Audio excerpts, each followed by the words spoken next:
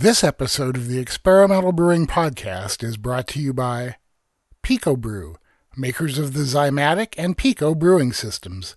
The brewing systems of the future are here now. Discover how easy and rewarding it is to make great beer with Pico Brew. And by Craftmeister and BTF Iota 4. When you absolutely positively need to make sure every surface is clean, bust out the cleaner with professional power and homebrewer safety. Make better beer with better chemistry. Choose Craftmeister. And by Brewcraft USA. Need high-quality fruit ingredients for your next apricot wheat or blackberry stout? Maybe you're looking to brew a raspberry pils or a blood orange saison. Vintner's Harvest has you covered with 8 newly released varieties in their line of fruit purees. Packaged in convenient-to-use 49-ounce cans, each is packed full of top-quality fruit. Vintner's Harvest produces the finest fruit product available to use when creating your own craft brew. Look for any of the 14 Vintner's Harvest puree varieties wherever Brewcraft USA products are sold. And by NicoBrew.com.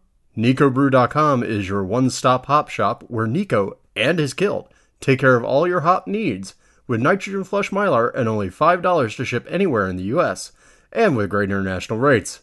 If you're a pro brewer or homebrew shop owner, get a commercial account at pro.nicobrew.com to take full advantage of Nico and his guild. And by you, our listeners. Go to experimentalbrew.com to help support us. Click on the Patreon link to donate whatever amount you like to the podcast and our charities. Click on the Brew Your Own magazine link to subscribe to BYO, or click on the AHA link to join the American Homebrewers Association. Part of the proceeds from those will go to help support the podcast. And thanks for your support.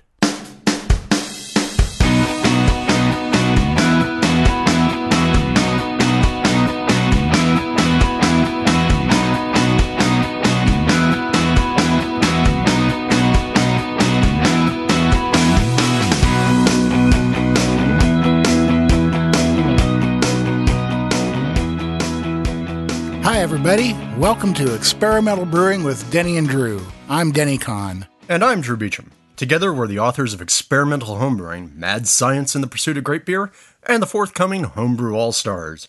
Between the two of us, we have nearly 40 years of homebrewing experience.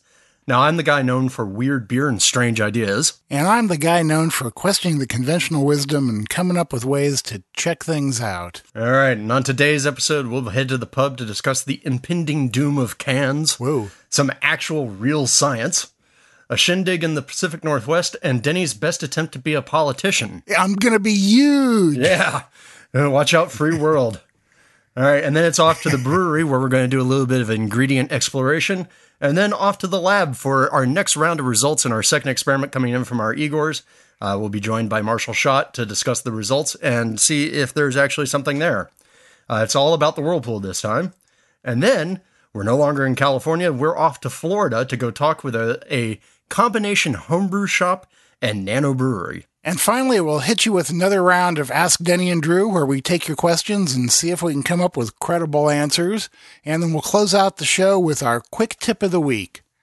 You can support us on Patreon. If you go to patreon.com, Patreon, you can see the Experimental Brewing link, or you can go to our website, experimentalbrew.com, and click on the Patreon logo. We use the money that you pledge to fund our experiments and the experiments of our egoers, and more importantly, our charity of choice. And the charity that we're supporting right now is called Freedom Service Dogs. They're a highly rated charitable group out of Colorado that rescues dogs from shelters and trains them into service animals for folks with disabilities or military vets. Throw us a bone and we'll throw a bone to the pooches. It's a great cause, and please help us out and support it. So, Drew, what's in the listener mailbag this week? Well, we're going to skip over listener mail this week because really what we're taking all the listener mail for right now is our Q&A show. This is episode 8 of the podcast. In 2 more episodes, episode 10, we are going to do an all Q&A episode, or at least as many questions as we can stand to take. So, if you have questions for us and you want to get a good answer, we highly recommend that you get your answers in, or your questions in, not your answers, We highly recommend that you get your questions into us as soon as possible via questions@experimentalbrew.com, via Facebook, via any of the places that you can find Denny and I. And if you get your questions into us earlier, we'll try our best to actually get you real, informative answers. It will be novel. Yeah, imagine that. Yeah. Yeah, So get those questions in so we can do a little bit of research and maybe help everybody out. Your question could be other people's question too. So, okay, man. I guess it's about time to head off to the pub, right? Yeah, time to have a beer. Okay, we'll see y'all in the pub in a few minutes.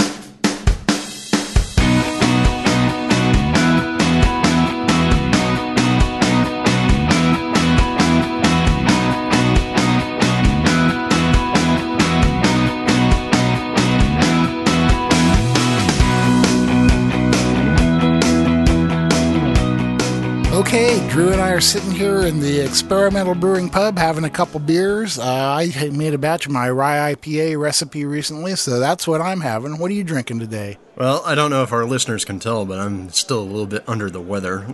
Apparently, the Peruvian guinea pig death flu does not want to leave me alone this year. So instead of having a beer, I decided I wanted to have something with a little bit of herbal property to it. So I'm having a nice hot mead with some chamomile in it. Oh, hey, that doesn't sound bad at all, you know? Yeah, and for the listeners, it's super easy to make. I have meat on hand, so I just pop some in the microwave with a tea bag in it. Ta-da! Wow, that's a very interesting concept. I'll have to remember that. So, first thing we want to talk about today is a shortage of beer cans that seems to be coming around. Canning has become incredibly popular. I don't know if you have them down there, but up here we have a mobile canner who will come around and set up, and I'll let you even can your homebrew. $25 for 5 gallons, $50 if you want labels on it. Great deal, but looks like maybe he may have some trouble trying to find cans in the future. So what's going on? Is it just oh my God, everybody has cans and nobody can make them fast enough to keep them in stock? Well, that's kind of the deal, and the problem seems to be much more acute with the 16-ounce cans than the 12-ounce cans, because a lot of craft brewers are using the 16-ounce cans to kind of distinguish themselves from other people. But from what I've been able to find out from my research, there's like 3 companies that make beer cans. There's a company called Rexam, there's a company called Crown, and then there's Ball, the big player in the market. Part of the problem is that Ball and Rexam would only take large orders. I mean, you had to buy like a truckload of cans at a time, which is like 150,000, 200,000 cans. And a lot of small breweries don't have the budget to buy that many at once and don't have a place to store them if they can buy them. So Crown was filling the smaller orders, but because of the demand, Crown has now gone to only taking orders for cans by the truckload. And to further make matters worse, it looks like Ball is about to buy up Rexam, so there will be even fewer choices for where to get your cans. Well, see, and that's kind of unfortunate because I think everybody's having fun with cans right now. You can have a big debate over how effective cans are. I think if people are getting the cans right, they're great. But I think in comparison to bottles and even kegs, there's a lot of people out there who are still getting cans kind of wrong. It takes a little bit more black magic to get it right. So, I don't know. I'm hoping people still have an opportunity to play with cans and continue to get it right because they are kind of nice. Yeah, there are a lot of advantages to cans, and we've gone from the point where when I started brewing almost 20 years ago, people looked at cans with disdain, and now they've started to recognize the advantages that putting beer in a can can have, and so they've become real popular. But that's what's led to the whole shortage here. So I don't know what exactly is going to be the solution. Well, I don't know. I mean, hopefully maybe it's going to be something like where these canners are going to have to start like having resellers or something. Yeah. Hey, there we go. There's our next line of products. The experimental brewing cans. Recycled beer cans? Yeah. Yeah, right. Yeah, so it's an interesting situation. We'll just kind of have to keep our eyes on it and see what happens. Maybe breweries will like start ordering cans together. Now, don't anybody get excited about that. I just made that up. Well, So who knows? Well, but think about it. We have all these sort of the rise of city guilds now. You know, we had state guilds. You know, the California Craft Brewers Association. Oregon has one, I'm sure. You know, but now we're also starting to see, hey, you know, there's the Los Angeles Brewers Guild, there's the San Diego County Brewers Guild. So, right, yeah, maybe that will become a service of these guild organizations. Could be, and some brewers are even talking about shifting back to the 12-ounce cans, just because there's a little bit more availability on them. Well, so. all I know is I hope that it doesn't impact. Actually, on Saturday, I'm going to go brew a Figola Saison. Cue Denny's eye roll. But I'm going to make a Saison based on a Maltese dessert that's served traditionally around Easter. And I'm going to actually have it put into cans as a judging gift for judges and stewards who come to our Mayfair competition with the Maltese Falcons in April. Oh, that's cool, man. Yeah. That's cool. Well, I hope there's cans for you there. Yeah, me too. All right, so hey, Denny, why don't you tell everybody about this next time that they have an opportunity to hear you speak in person? Oh, yeah, you lucky people. Several years ago, as the National Homebrew Conference started to grow and grow and grow, the AHA started kicking around the concept of, what if there were like smaller regional conferences that were easier for people to get to, as well as the national conference. Some people here in Portland in the Pacific Northwest have decided, let's find out. So on March 4th and 5th, the first ever Pacific Northwest Homebrew Conference is going to be held at the Vancouver Hilton in Vancouver, Washington. Seminars, brewery tours, pretty much just a small version of NHC. They've asked me to give the keynote address. I'll actually be giving a seminar besides that. And there are a lot of really, really great seminars from local people going on. People like Terry Ferendorf, Rodney Kibsey, I believe Larry Klauser from Country Malt Group is going to be giving a seminar there. So there's going to be a lot of educational material. There's going to be a commercial brewers night. There's going to be a club night, just like at NHC. So it'll be interesting to see how this thing goes. I would say that if you're in the Pacific Northwest and you have March 4th and 5th free, you might want to check it out. It looks like it's going to be a really great event, and might as well be there for the very first one. And where can they go to register? The website is pnwhc.com. I'm hoping that for our podcast listeners, Denny is going to be Johnny on the spot with a field recorder and maybe get us some content from the conference. Yeah, that's my intention. I'm going to take my recorder with me, and hopefully I can sit down with some of the people there and get some great interviews that we can run on the podcast in the future. So you want to say a few words about real, actual science, Drew? Yeah, I mean, I know this sort of stuff usually goes into the end of the show when we have our non-beery thoughts for the episode, but I really couldn't resist throwing it here into the pub because this is perfect pub material to me.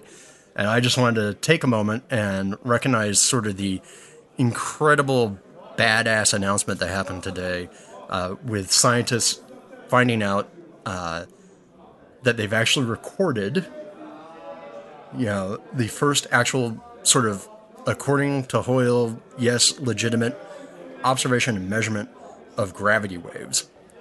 And they found them. Remember, these are scientists with actual degrees from MIT and Caltech and places like that, and who actually have capital S attached to that word scientist. And they found these measurements or these observations with these two giant, 2.5 mile long antenna arrays that they've set up in Louisiana and Washington, and it's scientists from all around the globe. But basically, these two black holes collided together and formed, or two universes, or not universes, two galaxies. I can't remember right now. I think it's two black holes collided together and generated enough energy that if it were light, for the 0.42 seconds that the energy was released, it would be the brightest thing in the universe by far and away. But instead, they recorded a sound, and the sound is the gravity waves. That's just cool. Yeah, I mean, and so basically the takeaway from all this is that in 1916, when Einstein said this was the way things worked, he was right. Well, and what's funny is I think that was one of the things from Einstein's theories of relativity that scientists mostly took away as like, nah, this is weird. This is way too radical and has way too many very bad implications for how the universe works if this is actually how it is. And Einstein himself went back and forth on it a couple of times, finally settling on the idea that, no, this is real. And there have been a couple of observations in the past, but not with any sort of like degree of replication or confirmation. And so like this is the first time that people are like, holy Einstein was right. Well, okay, not the first time people have said that, but the first time that people have been able to point to this particular part of it and gone, he's right. That's our little brief pubby moment of science, because science is fun. Science is fun. All right. So let's get into Denny's spin as a politician. I do have to preface this before he goes on to his spiel. So Denny and I have both been on the HA governing committee in the past. I'm currently the vice chairman of the governing committee. Denny's been retired from the board for a year now. And the reason for that is in the bylaws of the governing committee, it requires that you take a year off every 9 years and stand for re-election. So Denny's been in his downtime, and this year he's standing for election again. But as a member of the governing committee, one of the rules that we have is I am not allowed to directly stump for Denny. So now I get to shut up, and Denny gets to tell you why he wants you to vote for him on the governing committee. Well, I'm not going to really go into this in too much depth because it really isn't fair to use this platform myself and not get everybody else involved. But I will tell you that all four of the candidates, including myself, will be on the Brewing Network on February 22nd, so you can hear us all talk then. I'll just say that I had a great time being on the governing committee before. I feel like I had a lot to offer to the AHA and to help out all of you homebrewers out there. And I'm crazy enough to want to try it again. I figure if I can get another 9-year term on the governing committee, that means I'll be 72 when I get off of it, and that means I will have spent a quarter of my life on the governing committee. That's my goal. So there you go. No matter who you vote for, make sure you vote. Take a look at all four candidates and pick two that you think will do a great job representing you. And now we're off for a new segment from the brewery. We're heading out to Drew's Garage, and we're going to talk about some new ingredients that we're into. So we'll be right back with that.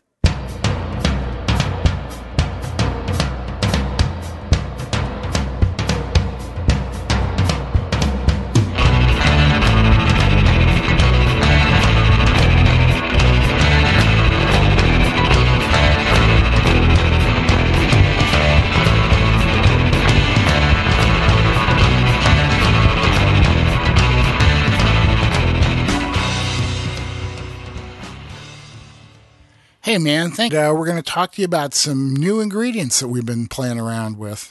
Yeah, so a couple of things real quick. Welcome to 300 square foot of standalone brewery goodness.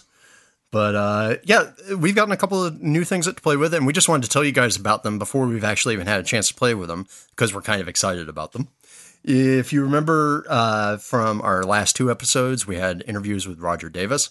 And if you had your Roger Davis translation helmets strapped on tightly enough, you would have heard us discussing a new hop with Roger, one that he was really enthusiastic about, from Idaho, something 7, Idaho 7, blah, blah, blah, blah, blah. And that was the one that we tasted, and I got pears from, and there were stone fruit aromas and all sorts of different things. And Roger was having a great time with it. And of course, naturally being homebrewers, we went, well, can we play with this hop? And it wasn't available to us.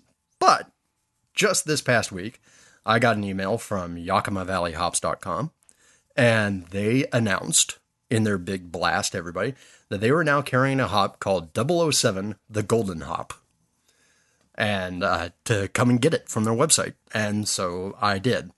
And it's in the mail right now, and it's arriving actually tomorrow. So I can't really wait to play with it because it's about a 14 to 15% alpha acid hop. It's supposed to be dual purpose, both bittering and aroma. And the description on it reads, complex fruity aromas of orange and apricot mesh with hints of black tea-like character and a pleasant fresh herbal bouquet. Now, I would love to be the guy who writes the hop descriptions, but Yeah, man. if this hop lives up to what we had in the glasses from Roger, I am really excited about it and really hope to come back with something fun. Yeah, and it's the hop when we got to smell it down there was really intriguing, as is the description there. So, the other thing we want to talk about is a new malt. Shout out to Juno Choi at BSG. He sent Drew and I both a sample of the new Weyermann Bark malt. It's an heirloom malt that has been around for quite a while, and they decided not to let it die. Really interesting malt in terms of the description. They say that it has good homogeneity, good germination potential. It's real disease resistant, which is very important. Excellent extract yield, superior diastatic power, and high apparent attenuation, moderate levels of soluble nitrogen, and low beta glucan. All of this says to me that this is a malt that is going to have a lot of flavor to it, that is going to be really easy to use in a single infusion mash. The moderate levels of soluble nitrogen mean you should get a fairly clear beer out of it. I've got 10 pounds of it sitting here, and I think that I'm going to make an all bark Pilsnerish sort of thing with it. What do you got on tap for yours?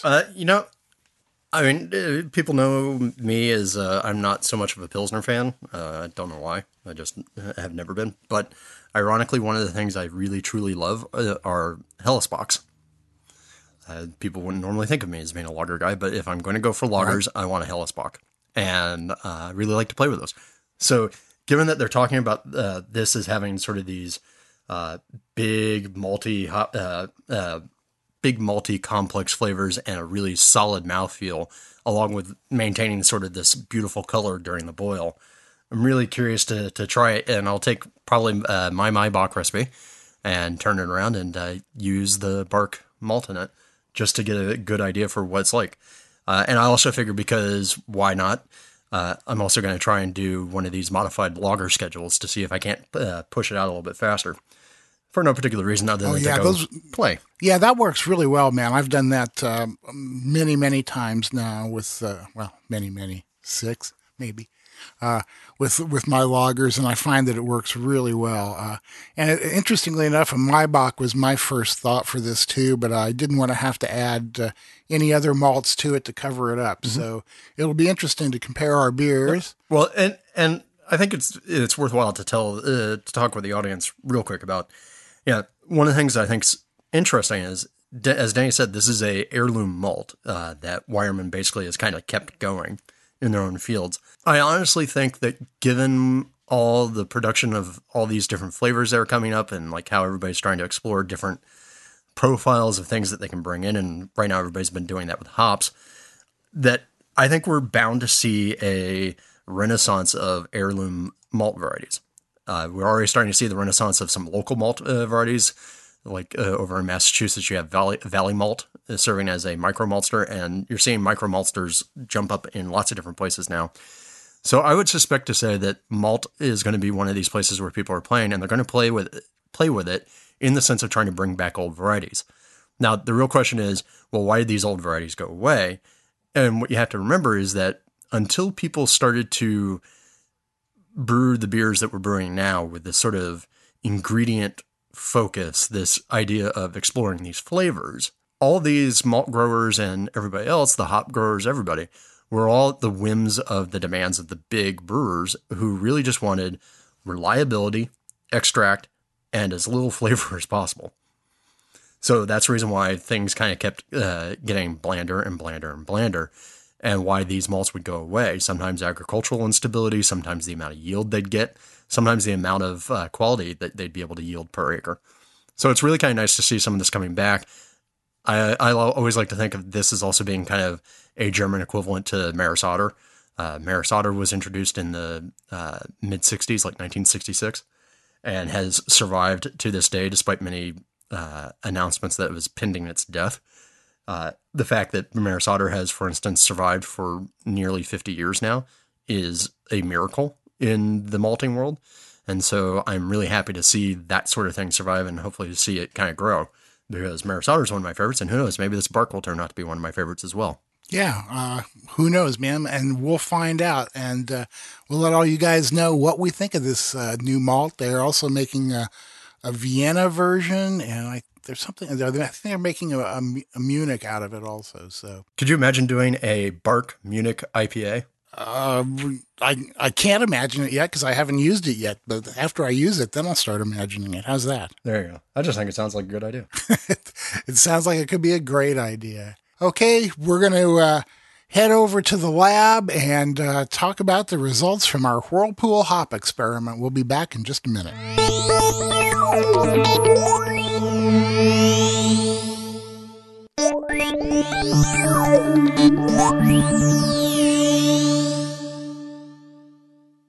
All right, welcome back to the lab at Casa Verde Estates. We're joined here by our chief beery science correspondent-y type person, Marshall Brulosophy-Schott, to discuss the results of our second experiment here on the podcast. Hold on, Marshall. Hey, guys. Thanks for having me back on again. Yeah, and particularly it's always fun to have you on when we're going to talk experimentation. So let's give everybody a real quick recap here. A few episodes back, about episode 5, if my notes are correct, we dropped the outline for the experiment that we're going to talk about today. Does it make a difference if you whirlpool your hops at 170 degrees or 120 degrees when you're adding them into your kettle? So before we get into the results, let's talk about the why of all this. Why do we whirlpool hop? So we're in this world now where everything's about the IPA, everything's about the hop potential of their beer. And so it's no real surprise that we're seeing a whole bevy of techniques and concerns about hop aroma additions and additional flavor components. Now, thankfully, brewers have seemed to have moved on from the bitterness swagger wars in favor of maximizing those hop aroma and flavor potentials. So let me start off with a real quick question. Do you guys whirlpool hop? I don't very often, and it pretty much goes back to my basic laziness. When I'm done brewing, I want to be done brewing and go have a beer and relax. And quite frankly, Drew, I have found that I can get pretty much the same effect of whirlpool hops through other methods. So, I just Marshall? don't do it. Yeah. So I started whirlpool hopping probably 4 years ago after reading an article in Brew Your Own, actually. And, the idea being to preserve more of the volatile oils, that would volatilize off in warmer wort. I never personally, this is one of those variables I never tested out myself, but I'm really curious. I've never whirlpool hopped below about 160. So when I saw 120 degrees, I thought that was pretty interesting. Yeah, and as for myself, a couple of years ago when people started talking about hop stands and all this, I got really sort of confused because when I first started brewing, I was taught, okay, go into knockout, turn off your flames, whirlpool your kettle, throw in a bunch of hops, and then chill. And so I got really confused that there were a lot of people talking about this as if it was a new thing, until I realized, wait, I do everything via counterflow chiller, and most homebrewers are doing things with immersion chillers. So most guys with the immersion chillers were just basically dumping the immersion chiller in and then immediately starting once they turned off the kettle. So that started to make some sense to me. Now, I have never done it at this sort of lower temperature range in this 170, 120 area. But I totally get why people want to play with it and see what it will do. Just like Marshall, I was kind of curious to see what it was about because, the whole idea is preserve essential oils. All these aroma compounds that we have in hops are all made of these volatile oils that will sort of gas off or flame off or however you want to say it. And so a couple of years back, we started to see people start talking about, hey, do these hop stands at 170 degrees. Partially chill your wort, and then toss in your hops, and then let that sit for 10 to 30 minutes, in a whirlpool state, absorb in all that goodness, and go. And the idea of bigger hop aroma, less bitterness, right? So now what we've seen is that we've seen even newer techniques coming on, thanks to James Altweiss of Gorse Valley Hops, who said, well, a lot of these essential oils are really volatile until about 140. So wouldn't it make sense if you drop the kettle below that before you added your flame out hops or your whirlpool hops, so you'd get even more hop aroma characteristics preserved? So we did it. Or to be more precise, we had 7 members of the Igor crew perform this experiment to us. But before we get to the results, let's recap the experiment. So, Denny, you want to go ahead and take it away? It was a really pretty straightforward experiment. A 10-gallon batch of wort was brewed, or whatever size the brewers wanted, split into 2 equal size halves. Whirlpool hops were added to one half at 170 degrees and to the other half at 120 degrees. And then there was a blind tasting done on the resulting beers. All right.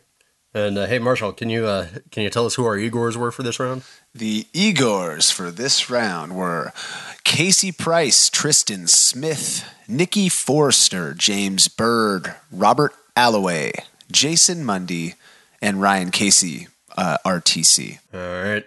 So there we go. Thank you guys for doing that. RTC? What's RTC? I don't know. It was on the list, so. Yeah, right. You just read it because it's there. I don't blame you. I do what Drew tells me to. Yeah, I'm like a robot. Marshall's like Marshall's like Ron Burgundy. He reads whatever's on the teleprompter. You, San Diego. Yeah. Oops. All right. So let's talk and see what exactly our tasters and experimenters reported back. I think some high points that we had to discuss. We had 7 trials here. We had 14 different tasting sessions held by those experimenters, with 68 total testers, and then 36 of those testers successfully identified the different beer in the triangle test. And of the 7 trials, 4 of them crossed the p-value threshold of significance. Overall, the aggregate p-value showed significance to this variable discussion, saying, hey, there's something here. And that, however, does lead to sort of our outlier discussion for this week. So, guys, we want to talk about the outlier? We need to talk about the outlier. Yeah. All right. So, one of our tasting panels was led by Nikki. And out of Nikki's 14 tasters, 12 of them successfully identified the beer. Now, this is sort of astonishing levels of taste differential. And it's one of those things that actually kind of stopped us, all of us in our tracks, and made us have to have a discussion about this. And you may start yourself wondering down the list of, well, okay, so 12 out of 14 tasters found the different beer. What's the big deal? Marshall, you want to walk people through that you think this is a big deal? Sure, yeah. To me, I can understand why somebody might look and say, well, if the beers are different, the reality that 12 of 14 people, or what I believe is 86%, Drew, is that? Yep. Yeah. Yep. Would say, well, that makes sense. That's not surprising.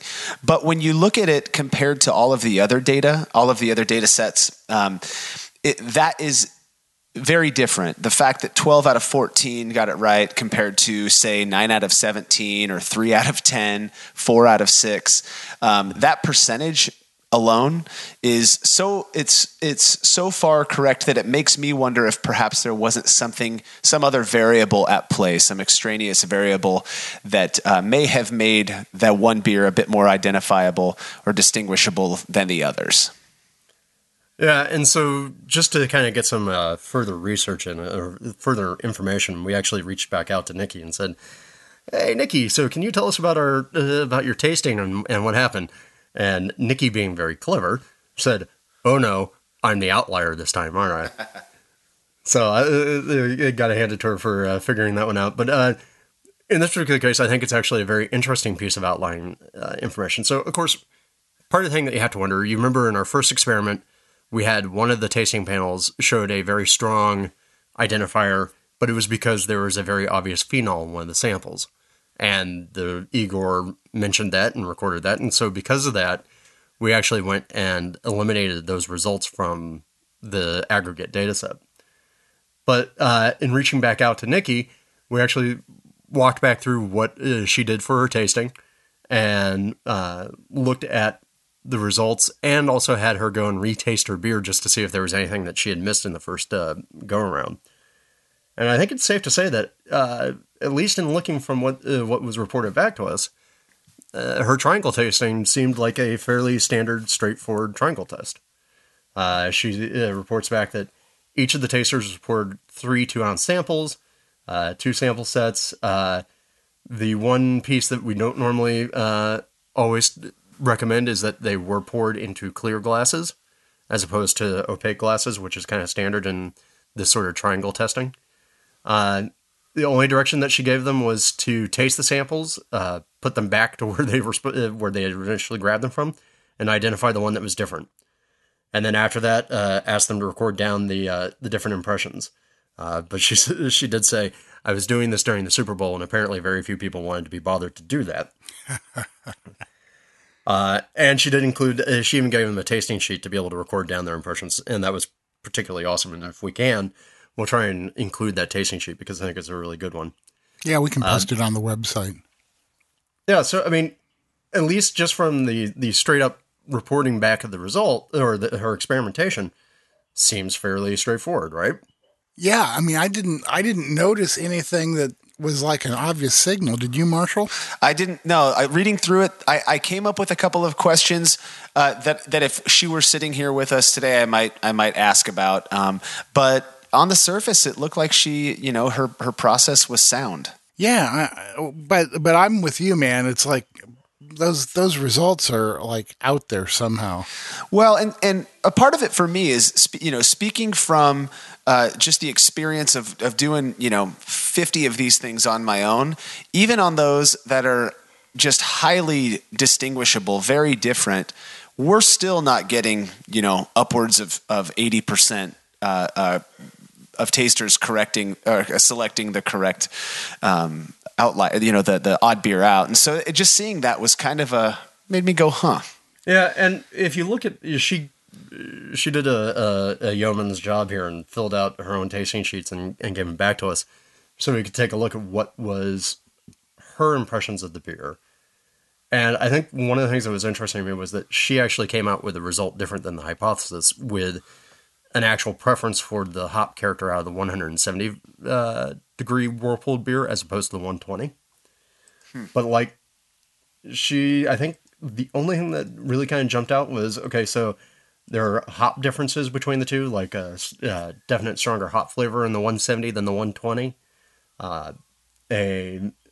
To her impression, a stronger hop aroma than the 120. And then a slightly higher level of carbonation, but again, she said slightly, so not like enough to make it stand out as a variable, I think. Really kind of amazing that, who knows? I mean, it could very well be that, there was a definite difference, and that definite difference was the hop character, which is kind of what's under investigation here. Mm-hmm. Yeah, anomalies happen. I mean, that's the way things work sometimes. I guess the couple of things that I'm curious about, and I know we talked about this before, was I guess the two kind of glaring questions I have in terms of just Nikki's data is how blind were the participants to the nature of the experiment? Did they know what the variable was going into it, and perhaps maybe that had them kind of narrow their focus on just hop character? And I think probably the bigger question is, was there any crosstalk? Did that one person that everybody trusts as a good taster kind of give it away? Which one was the different one? That because I've seen that happen, and I've had to scrub data when I blatantly see people. Well, I picked it because of that person over there. I trust their palate. But that's not what we want to know, dude.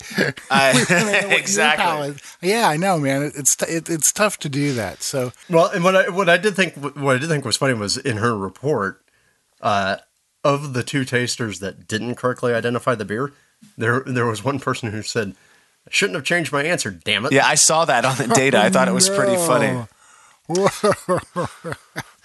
So how do we take this data, guys? Kind of like before, do we have two sets of results, one with it and one without it?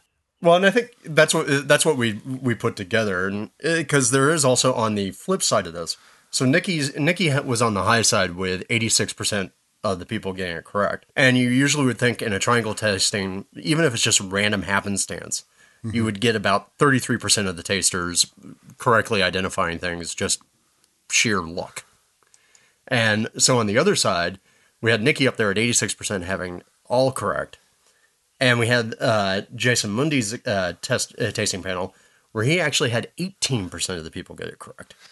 So he was actually down on the low side, which I also thought was an interesting outlier, but I know that Marshall has strong feelings about that not being as significant. I don't know how strong my feelings are about him, but yeah. Come on, man. You can say it. Okay, I'm going to start crying. I'm going to start crying here in a minute.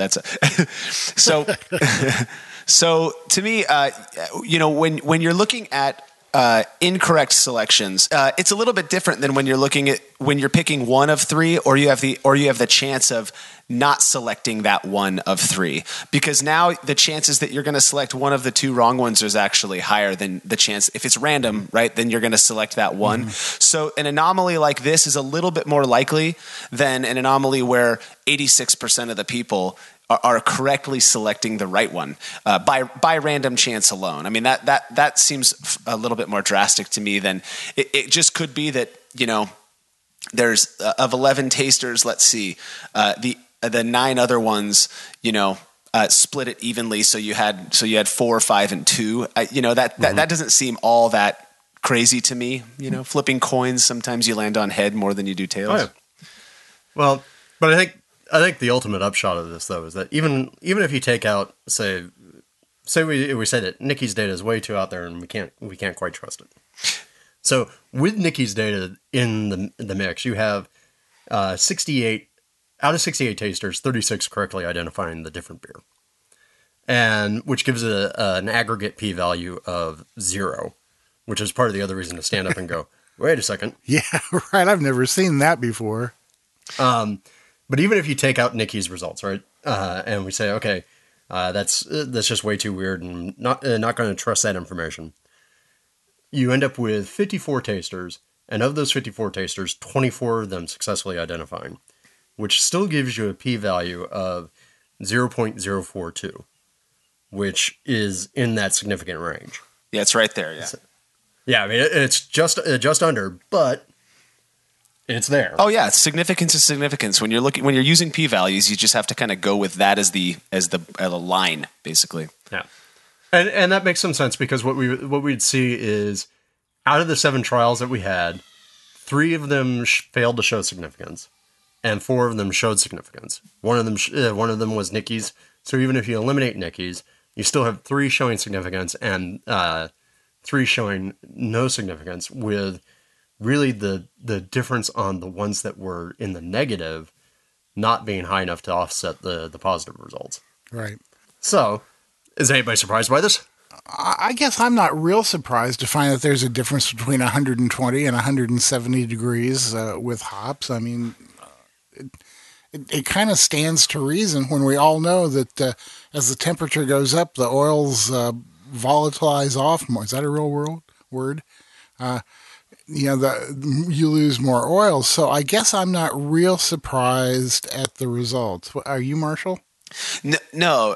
Well, in terms of the results being significant, it doesn't surprise me. In fact, I wouldn't doubt if future reiterations of this variable, which we're going to do at Brewlosophy, and I'm sure other people are going to do as well, don't produce significant results. And I think just to go back to the data, reporting on the data, I think the best way to do it is to report without, kind of give people this, all of that information, and to see that regardless, when you remove that significant outlier, it still pops up or pops below 0.05. I think is pretty cool. That seems to speak. Yeah, right. Yeah. Let's look at the other side of this. So it's pretty obvious that there is a difference.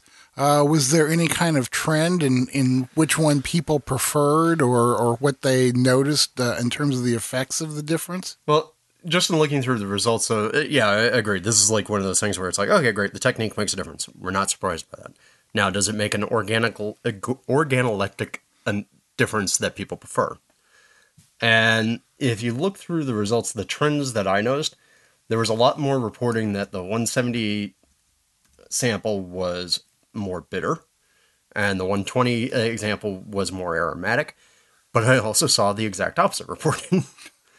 So it almost seems to me that like this is one of those things where I don't think people have an adequate way of describing the difference that they're detecting. Yeah, or I was going to comment on the just the possibility that maybe, what we perceive in our mouths is just different. It's subjective, and we all experience things differently. Just this weekend, I went to the Warthogs Brew Club meeting here in Fresno, and the host, his wife is a biology teacher, and so she had those little paper strips that have the that if you're like not a super taster, but if it's only a few people have the ability to taste whatever chemical is on there, and everyone else just tastes paper. And I thought, man, I mean, when you're tasting beer, how many? And by the way, I can only taste paper.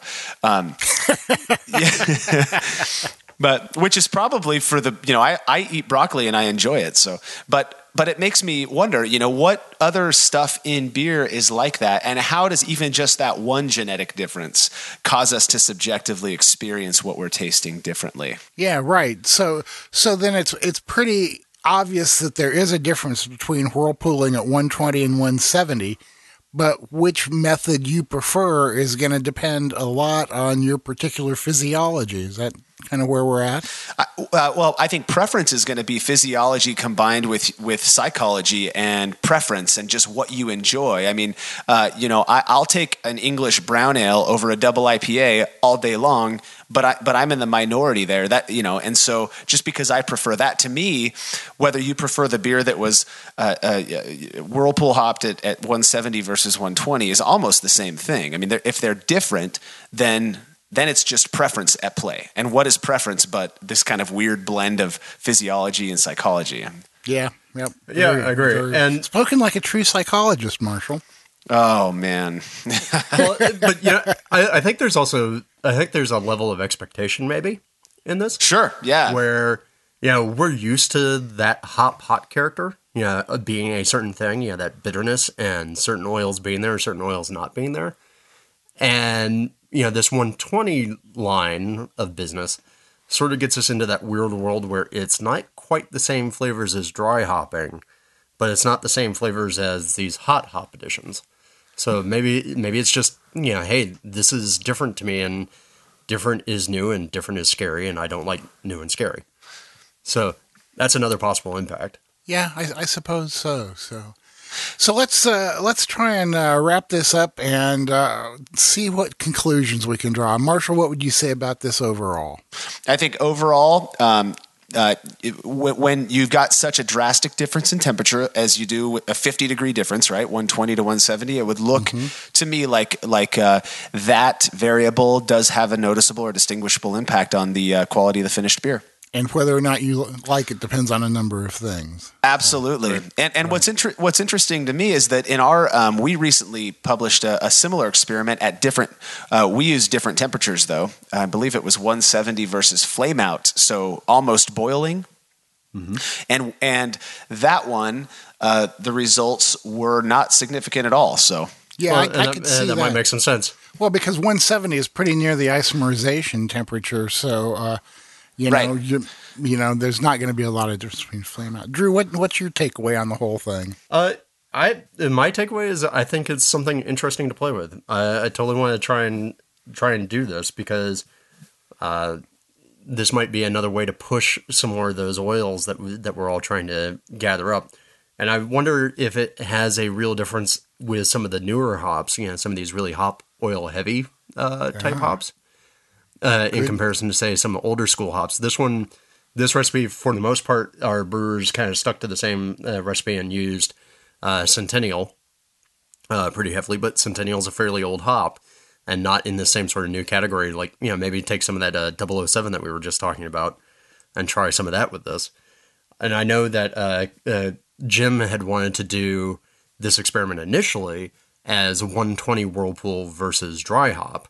And so we may have to revisit that and try that and see if there's a difference there. Yeah, and I think you're making a really good point about is it hop variety dependent to some degree? You know, that's a real interesting thing to think about. If say you have a hop that is heavier in oils and maybe some oils more than others, are you going to be getting a totally different effect out of it? So very yeah, interesting. that's a good point. Yeah.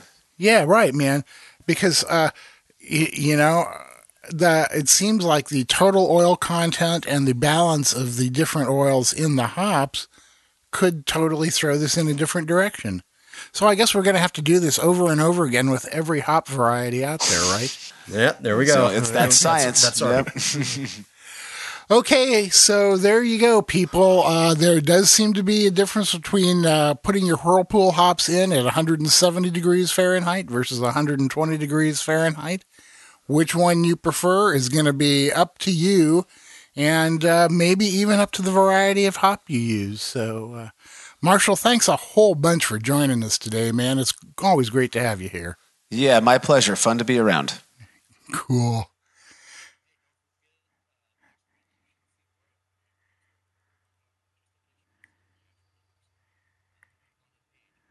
Yep, that's right. And some of the comments from the tasters and stuff. So, okay, time for a short break. We'll be right back.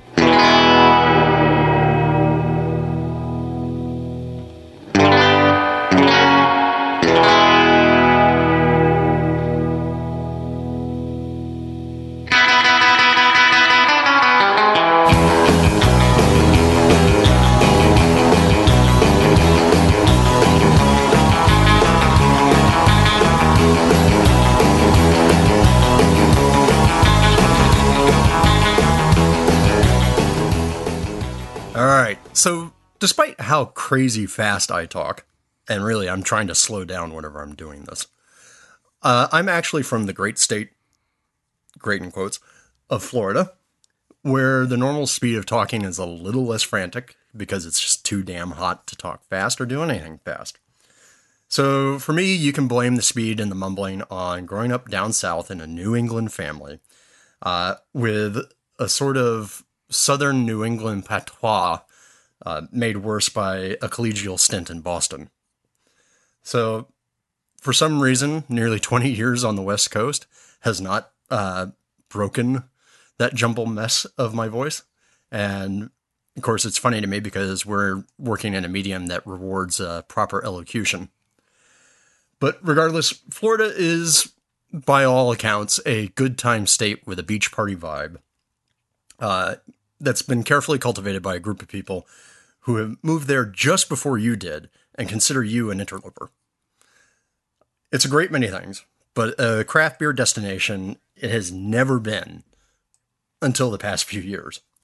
And so the scene that I know best and the scene that I think gets the most attention outside of the state is that over in the Tampa Bay area where my sister lives and my brother-in-law. And many of you guys out there will identify that with Cigar City Brewing Company. Now, being a Saison and farmhouse guy, I tend to identify more with the long-tenured Saint Somewhere out of Tarpon Springs, and that's Bob Sylvester, and he does all these great and weird and wacky farmhousey wild beers. But regardless, Tampa and that whole area has a very vibrant brewing scene, both in the professional sense and in the amateur sense. It's come a long, long way since the heady days of touring the Anheuser-Busch plant that was attached to the Busch Gardens theme park there in Tampa. So on a recent trip, on a recent trip there, I spent some time at a local homebrew shop / nano brewery called Southern Brewing and Winemaking in the Seminole Heights neighborhood of Tampa. It's run by Brian and Kelly Finstermacher. The store has grown out of their long-term involvement in the craft beer scene and a desire to get back to something simple. I really couldn't resist the opportunity to interview Brian as we sat in his nano brewery, just to talk about the sort of crazy, almost German-inspired brewing regimen that he and his brewers have created that allow him to keep 24 taps in this homebrew shop / nano brewery shop tap room, flowing with different beers a whole giant, crazy, jumbled variety of beers. And he's doing it all on 3 boil kettles from Blickman. So I had to take a moment to interview him. I think we're looking at about 45 minutes, 50 minutes of talk, but there's a lot of material here. Brian has a very long history in the craft brew scene, both as a brewer at a big craft brewery, distributor of ingredients and parts, and then finally as a homebrew shop owner, and now as an anabrewery operator. So really, I think you can all learn something from talking to Brian and his brewers. So why don't we go ahead and take a trip to Tampa, Florida, and enjoy a beer. All right, so we are currently at Southern Brewing and Winemaking in, I think this is still Seminole Heights in Tampa, Florida. Southeast Seminole Heights, but yeah, Seminole Heights area. Southeast by Northwest Seminole Heights or whatever. Mm-hmm. You know, everybody's getting very specific about their neighborhoods these days. Sure. And so kind of a cool thing here, and the reason why I'm talking to you guys from here, this is both a homebrew store and an anabrewery. And I'm sitting here with Brian. So, Brian, why don't you go ahead and introduce yourself to the audience? Oh, hey, I'm Brian Fenstermacher, owner. My wife and I started this business about the homebrew shop about 8 years ago and the brewery about 4 years ago. So this is kind of our fun, enjoying life, brewing beer, and, just kind of playing. Well, you definitely do seem to have a place set up here. So, all right, let's start as I always start my interviews with anybody. What is your favorite curse word? My favorite curse word, probably going to be f***. I say f*** all the time. I don't know why. But, I have a habit with that one. So, all right. So I think this is the 5th or 6th interview I've done with brewers. Uh-huh. And I think so far we're still batting 1,000 on Yeah, I could see that. Yeah, when things, a lot of times, and mostly in breweries, it's troubleshooting things that go wrong. It's rarely do you have a good day. So when you do, it's great. But yeah, there's a good bit of frustration at times. Sure. So perfect word for that. Now, you didn't just come straight out of the womb into owning a homebrew shop. How'd you get to here? It was quite a path. Right out of college, I was trying to figure out what I wanted to do. Was looking for something in sales and just wasn't enjoying where I was interviewing, what I was looking at. And it was Christmas. I got a book on home brewing. I got a 6-pack of Hurricane Reef Lager and another book about beer. And I just started reading it, and I decided I wanted to start home brewing. So from there, we went home. And I guess stepping back, I did go to high school and college in Northern California, up in Sonoma County. And I was honestly more into the wine scene at that time than the beer. Beer was just starting to come around. Sierra Nevada was, the one craft beer you found at most bars, and which was fantastic. But it was moving to the East Coast in Atlanta, where I wanted to start homebrewing. And about the 3rd batch in, I figured this would make a good career for me. So I got my first job volunteering at Atlanta Brewing Company. Packaging on the line, and that was the beginning. So had a 8-year brewing career from there. Managed Atlanta Brewing Company, became the vice president of operations finance there, and then wife and I wanted to move somewhere nicer. We picked Tampa, so came here and managed Ybor City Brewing. Was the brewmaster and also the finance manager there, and it was there that I left to start a brewery, and which kind of evolved into a distribution company. So that took an interesting turn. But so I was selling to breweries and homebrew shops, all the grain and hops throughout the Southeast. And from there, company Brewer Supply Group offered to buy it off us. And that's when I was able to do what I wanted to do all along, and that have a small brewery and a homebrew shop. So kind of a lot going on there, but in a nutshell, that's the path. So you kind of bounced around into a bunch of different corners in the industry all around here in the Southeast. I did, yeah. All right. So when did you first discover beer? Was it that Reef Lager? First discover beer? Yeah, good beer. Good beer. Oh, Jesus. God, I'd say it was with my stepfather, Hans, when I was 13. He's German. My parents separated, then Hans and my mom got together, and the Germans have a very different, culture when it comes to beer. And so I was drinking at a very early age, and he taught me the appreciation of beer, and spent a couple months in Germany when I was 15. and that's when I really got into the Pilsners. So I just kind of evolved from there. I would have never guessed somebody named Hans was German. Not at all. All right. So let's talk a little bit about the setup that you have here, because this to me is fairly unique, and one of the things I really wanted to get to the listeners. So, to the left of us in the main shop, you have a full on homebrew supply store. Go buy your ingredients, tons of grains and hops and all the goodies that everybody needs. And then there's this magical dividing line. Suddenly you hit a bar, and now we're in yet another part of the building, and we're magically looking at a bunch of barrel-sized kettles that is your brewery. Yeah. So, how does that all work for people? Because you've got obviously the homebrew business, but now you've got this fully operational bar. And how many beers do you have on tap right now? We have 32 house beers on tap. And we also have a winemaking license as well. So we do ciders and meads, and wife likes to do pine mints. So yeah, we can do it all here.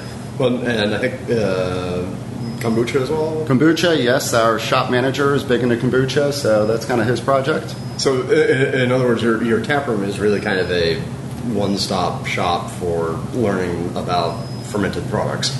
Yeah, it's our I guess our slogan from way back when is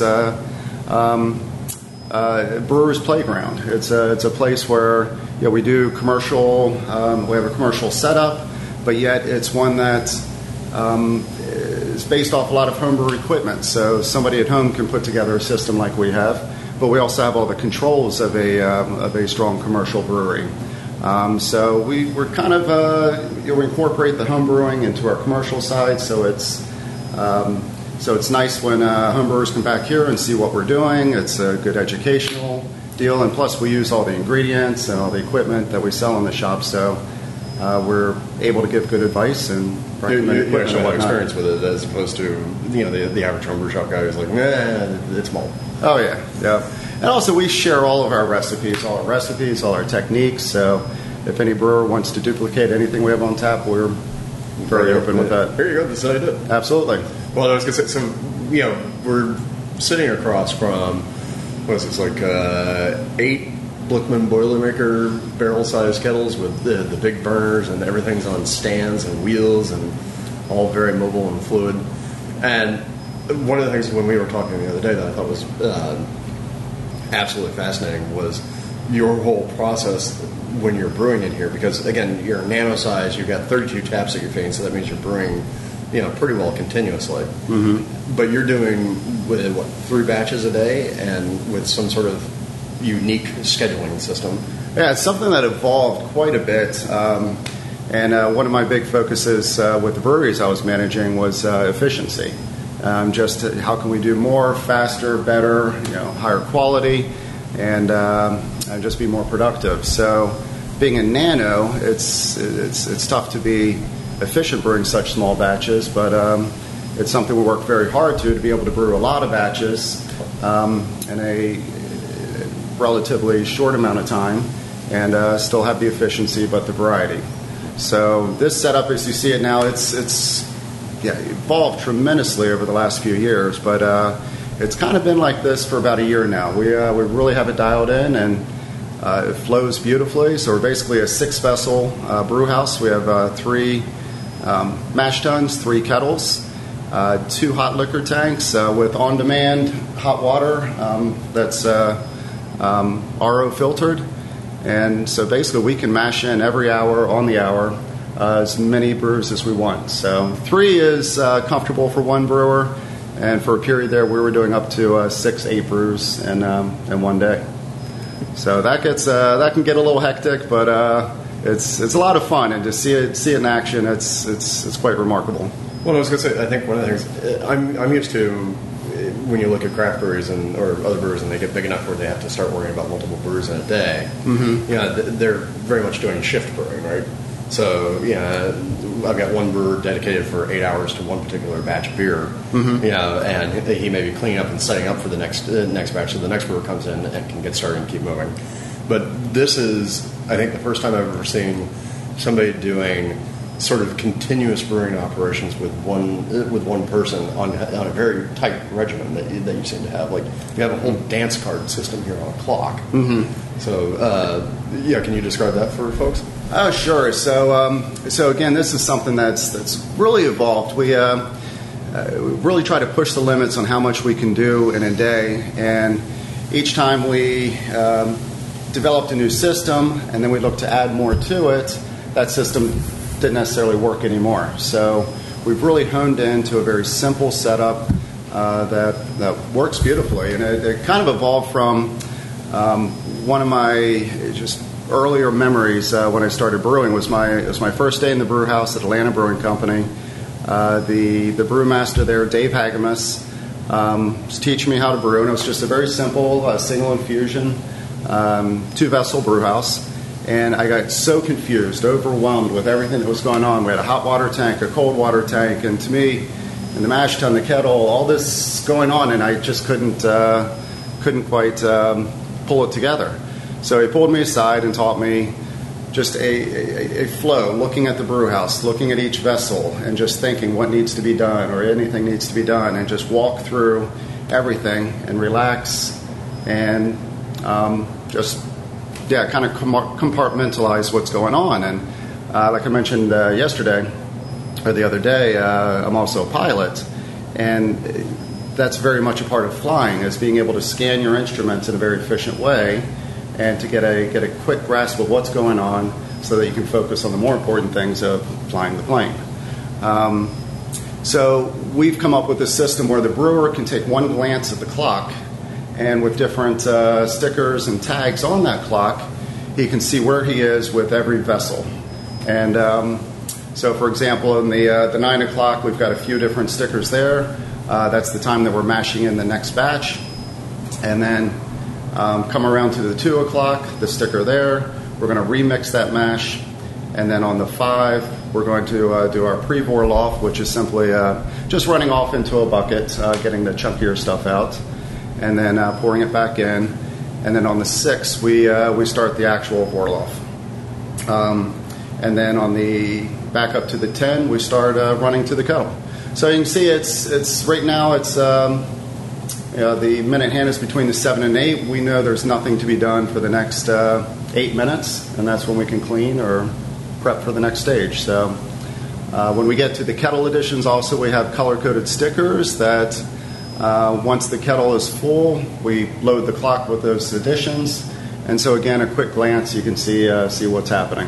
One of the things I don't think we've communicated to everybody is that all these different kettles are all different color-coded with tape. So, we got a black kettle, we've got a blue kettle, and a yellow kettle, right? Do I have that right? Yeah. Look at that. We're in the system so far. So, and you're using different those different colors on just a regular old analog wall clock to help, give a quick visual reminder to whoever's in the brewery as to what chain is having something happening to it next, right? Exactly. So I looked online too, and we tried many different types of clocks. I tried a kitchen wound clock thing. We ended up having 6 of those clocks with stickers all over them, and that got to be way too complicated. And then the clocks weren't working. Some were slow, some were fast. So the idea is to, in a sense, make it foolproof. There's a lot going on in here, and especially training a brewer on this system, it takes a considerable amount of time for it to become natural. But the biggest fear I've had with a setup like this are mistakes, putting the hops in the wrong kettle, and when things are getting hectic, if something's not going right, you stick a mash, and then you're rushing to put a hop addition in. That's when mistakes happen. So we've come up with color-coded cups, also color-coded sections on our prep table, and also the kettles. So the blue cup goes into the blue kettle, and they're also all numbered with the addition as well. And the stickers on the clock, the colors for the kettle additions are also numbered. So you're grabbing number 1 hop addition and the yellow kettle or whatever it might be. Number 1 blue, number 2 yellow. Exactly. So all that is prepped as the day goes on, it gets more hectic. As you know, on a 3 brew day, you have 3 brews in process for a period of time. So all this prep work is done before you get to that stage. And so when it is getting busy, things flow very naturally. Well, so now, I mean, it's a very beautiful and kind of complicated dance that you have going on. And of course, whenever I see something that's beautifully complicated like that, I wonder what's been the worst thing that's happened that's gone wrong. The worst thing, well, talking about the kettle editions, we had 3 batches, 3 different IPAs, and all 3 hop editions got mixed up. So wrong editions, wrong kettles. Our brewer had a bad day that day, let's just say. So those 3 batches were, they turned out all right, but of course we had to call them something else. And yeah, not too bad. Now that's, I'd probably say now thinking about it, we did have a day, actually I was brewing that day, and it's kind of a chain reaction. The first brew was stuck, and everything went downhill from there. So I just made mistake after mistake trying to correct a prior mistake, and I got to the 3rd mash in, totally botched that. I forget what I did there, and I honestly just gave up. I dumped all 3 batches right there, shut it down, and we came back the next day and started over. So, and that was quite some time ago. But and when things like that happen, we take a look at what went wrong, how can we prevent that from happening again, and we learn from our mistakes, and we made a number of adjustments. And that seems very much like a NASA way of thinking. Where NASA, whenever they have a problem, they think it's the thing that went wrong is something about the process. So how do we fix the process to make? Or what other controls do we need to add in? And if you got to be careful not to add too much, because then you can overcomplicate things. And this is certainly the simplicity of it is what makes it work.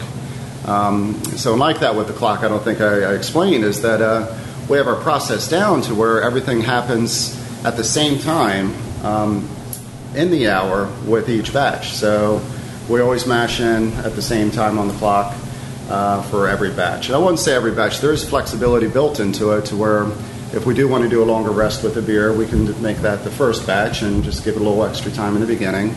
And also, if we have a batch that might stick on us, we save that for the last batch, so it doesn't jam up the system. Exactly, yeah.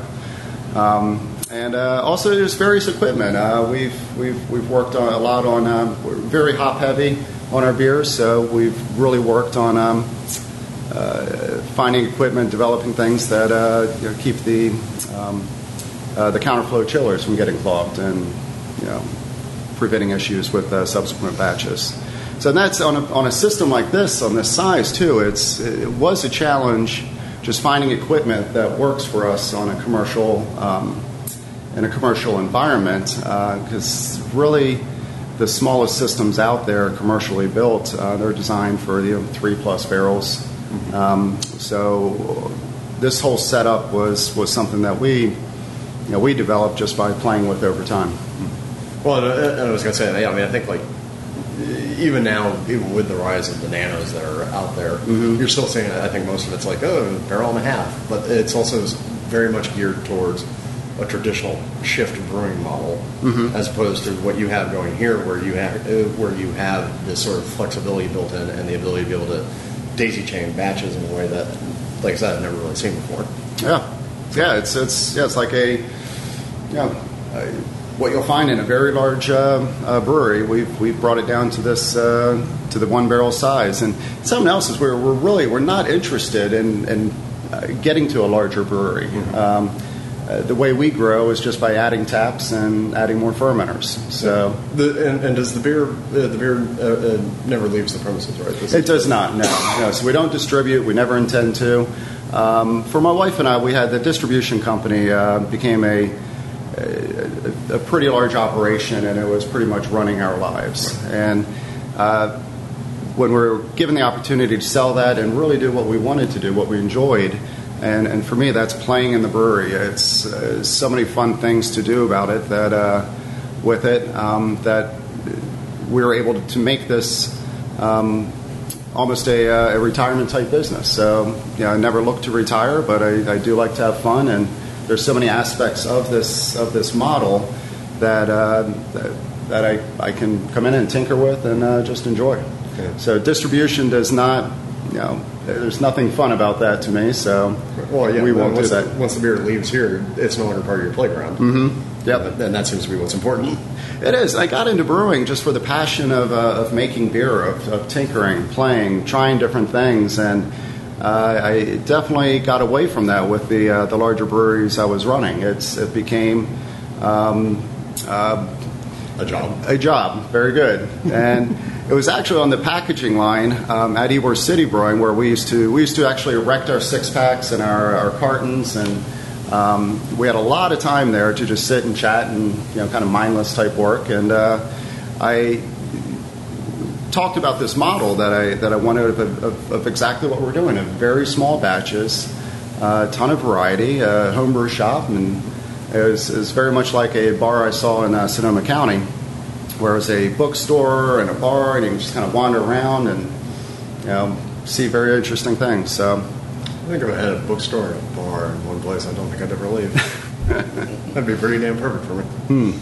All right. I was going to say, one other thing that I think that's also great is, since you are a nano and you do have this giant 32 tap list out there, when you're in like these big breweries, you have that whole problem of consistency and brands that you're managing, and your product lines have to stay uniform all the way.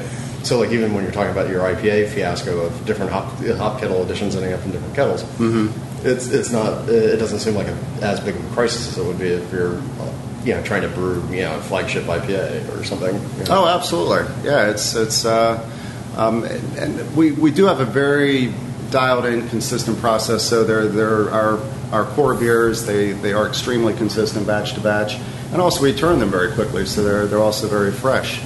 But if a batch just isn't quite right, something went wrong, if it's still good, we'll call it something else and still drink it. There you go.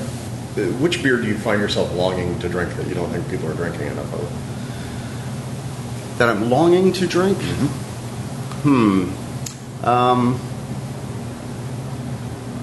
Jeez. As in, I guess I'm confused with the question. Well, are there things out there that you wish that you enjoy drinking that you wish other people enjoyed drinking as much? Because right now we seem to be very much in this sort of the IPA of everything world. Oh, okay. Yeah, that's probably not very popular, but I do enjoy a lighter beer, a very light Pilsner, even on the low carb side. I'm very much into athletics, and it's extremely hot here, and a nice ice cold lighter beer after workout is fantastic. So very refreshing. Well, and for our listeners who aren't aware, like I said, we're in Tampa, Florida right now. It's the day after Christmas, and I think almost 90 degrees. Yeah, the highs in the upper 70s today, and of course it has that lovely Florida humidity. So yeah, definitely hot. But by the way, this puts you actually in very, very good company, because I think we did an interview with Sean O'Sullivan of 21st Amendment, and his answer to that question was Coors Light. Okay. Yeah. Well, we have a low carb beer that we're working on. It's our Florida Pils. It's a generic name now. We haven't dialed it in yet, but it is it's about 3.5 grams of carbs, and it's trying to think what the alcohol. It's about 4.4%, and it's pretty much modeled after the Coors Light, Miller Lite. The carb numbers that you're talking about, are you sending things out to lab for analysis, or is that calculated? It's just a calculated, yeah. So it's close to that, but I'm not worried about the exact number. The FDA is not coming pounding on your door? No. All right. What's the most unusual beery thing you've done? Beery thing? Yeah. Either brew or... let's face it, opening up a homebrew shop / nano brewery is very unusual. But, let's say a beer thing. What's the most unusual beer you've made? Unusual beer? My gosh. I have to think about that for a minute. Probably say not one particular beer, but we have beers that we enjoy treating quite a bit. And one of our most populars was our Prickly Pear Berliner Weiss, which we call it's our raised bungalow. It started off as our bungalow, but then I wanted a higher alcohol, so now it's the raised bungalow. And Seminole Heights bungalows are quite popular, so that's where that came from. But it's the Prickly Pear. It's funny seeing all these larger breweries now coming out with Prickly Pear, sours, and I wouldn't say we were the first with that, but we did win the Best of Show at the Best Barter Beer Championships last year. So there were 450 entries. So that one did well. It worked out beautifully. Nice pink beer, so good manly beer, and pretty tasty. But also our Moonraker, it's our Imperial Stout. We play quite a bit with that one. A lot of hot pepper treatments, and a lot of your traditionals as well. But yeah, something along those lines. Nothing too crazy.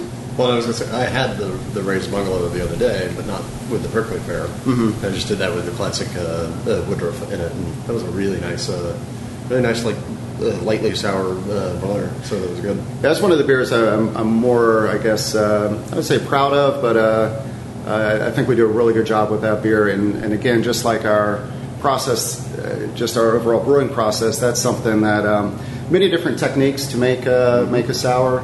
And we have come up with our own, somewhat unique, that I think works extremely well, and we get very, very consistent results on it.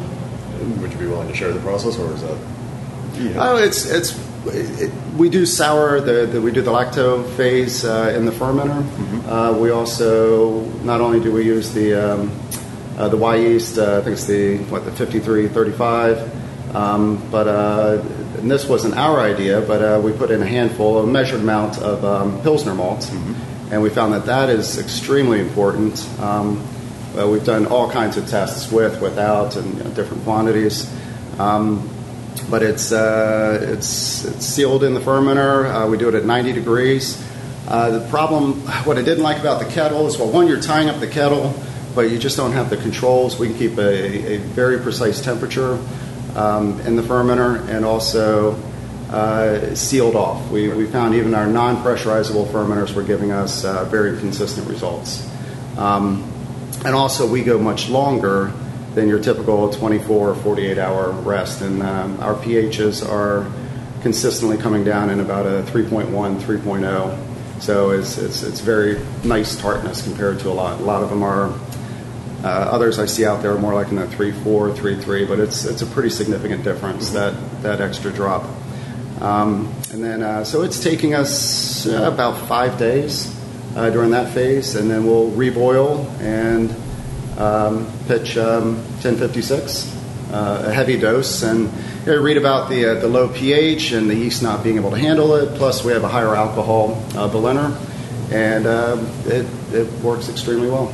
Cool. Yeah, and that's kind of cool. There seems to be a lot of stuff out there about keeping lactobacillus and oxygen apart from each other. Mm-hmm. It really helps to avoid a lot of the rotten corpse type effects that you can get. And yep. So that's kind of cool. Into the fermenter for 5 days at 90, mm-hmm. and that really gives you that acid.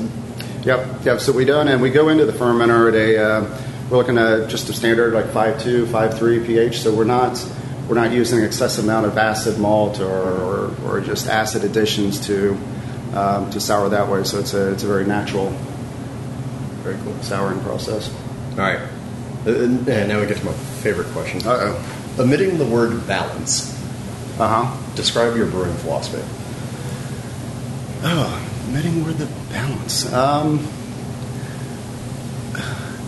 Have fun. Do stuff that hasn't been done before.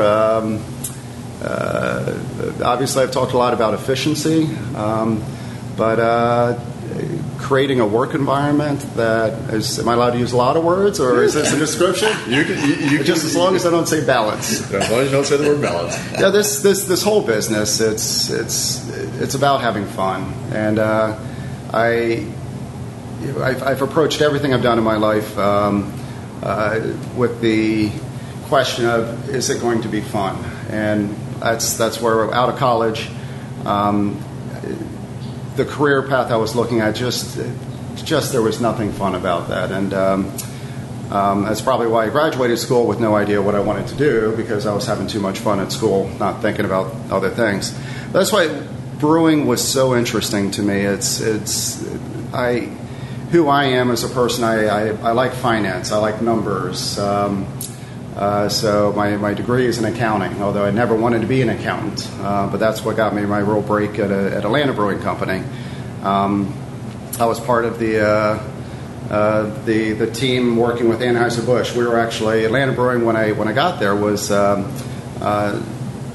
about to partner with Anheuser-Busch, and this was after the Red Hook deal was done. Atlanta Brewing was going to be next, and then Widmer Brothers.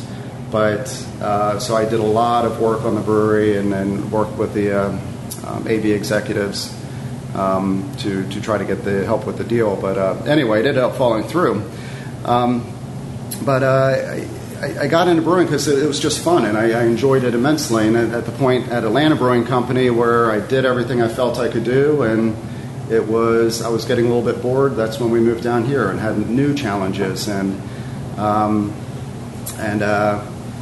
there was a point there too that I wanted to start my own brewery, and that's when I nearly partnered with Shipyard to open a brewery in St. Petersburg.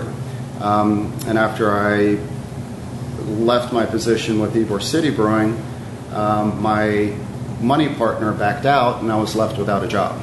But I was also going to do a small distribution company through the help of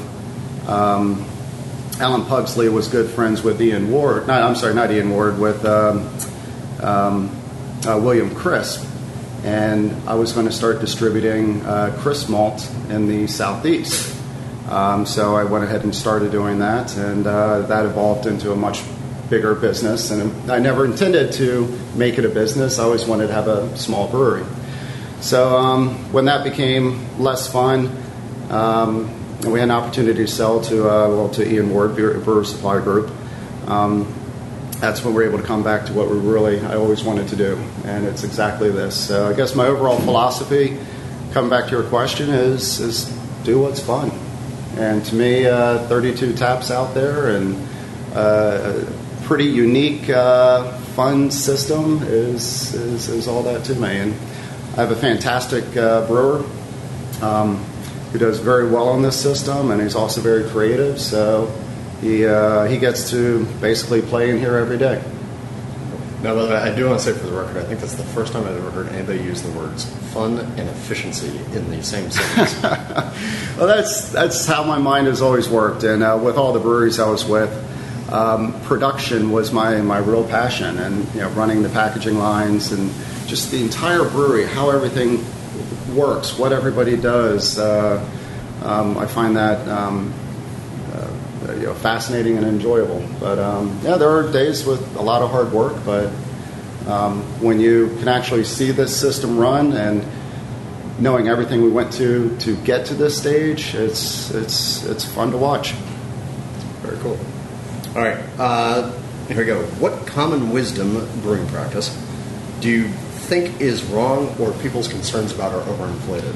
And this probably comes back to I remember on a conference call when I sold the business to Brewer Supply Group. I did have to. I enjoyed it. Worked for them for a couple years. So lots of conference calls, and as we watched all these nanos popping up, we were discussions on how do we work with them. So many small breweries that we just weren't used to.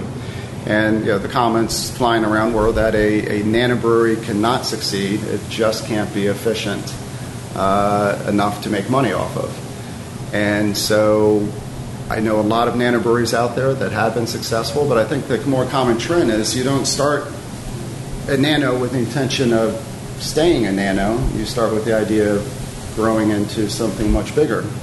But I'd say we've done a very good job of showing that you can be extremely efficient. And I think we're more efficient than some much larger breweries as far as man hours per barrel.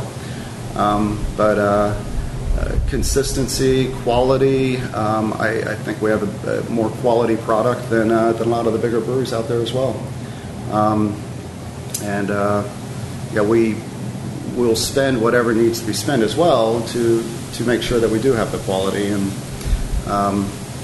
I think we've done it, and the model does work. All right. Well, yeah, I mean, you definitely developed something interesting here, and it's true that a lot of nanos seem to be all about positioning themselves to go from 1 barrel to 3 barrels to 7 barrels to 15 barrels and that sort of growth. But you guys are proving that you can stay at your size and still actually make a comfortable go of it. Yeah, and I think when you talk a lot of equipment manufacturers, and you look at on their websites, how to decide what size system is best for you, for your operation. And they talk about, well, how many barrels do you want to make, and how many batches, and they seem to want to get you into a bigger system than what might be good for you. We backed into it from looking at how many taps do we want to have, how many different beers, and how often do we want to brew those, and how much beer do we really want to sell, and how big do we want to get. And from that, we worked our way down to this size system is ideal for us. And we may, some of our bigger sellers, we may add a bigger fermenter, but this brew house can, we can fill a 7-barrel fermenter in about the same time as a brewer on a 7-barrel system. There you go. All right. So now, since you have the history with all the ingredients and distribution and whatnot, and of course you also have a homebrew shop, it's going to be a very natural question for you, at least in my mind. Okay. What is your favorite malt, your favorite hop, and your favorite yeast? Wow. Okay. Well, favorite malt's probably I always come back to Briess Bonlander. I think that is a wonderful Munich malt, unlike any other out there. Of course, the Victory malt is nice. I'm very fond of the Briess specialty malts, and always have been. And then as far as hop, it's probably pretty popular one, but I'd say Amarillo. And favorite yeast.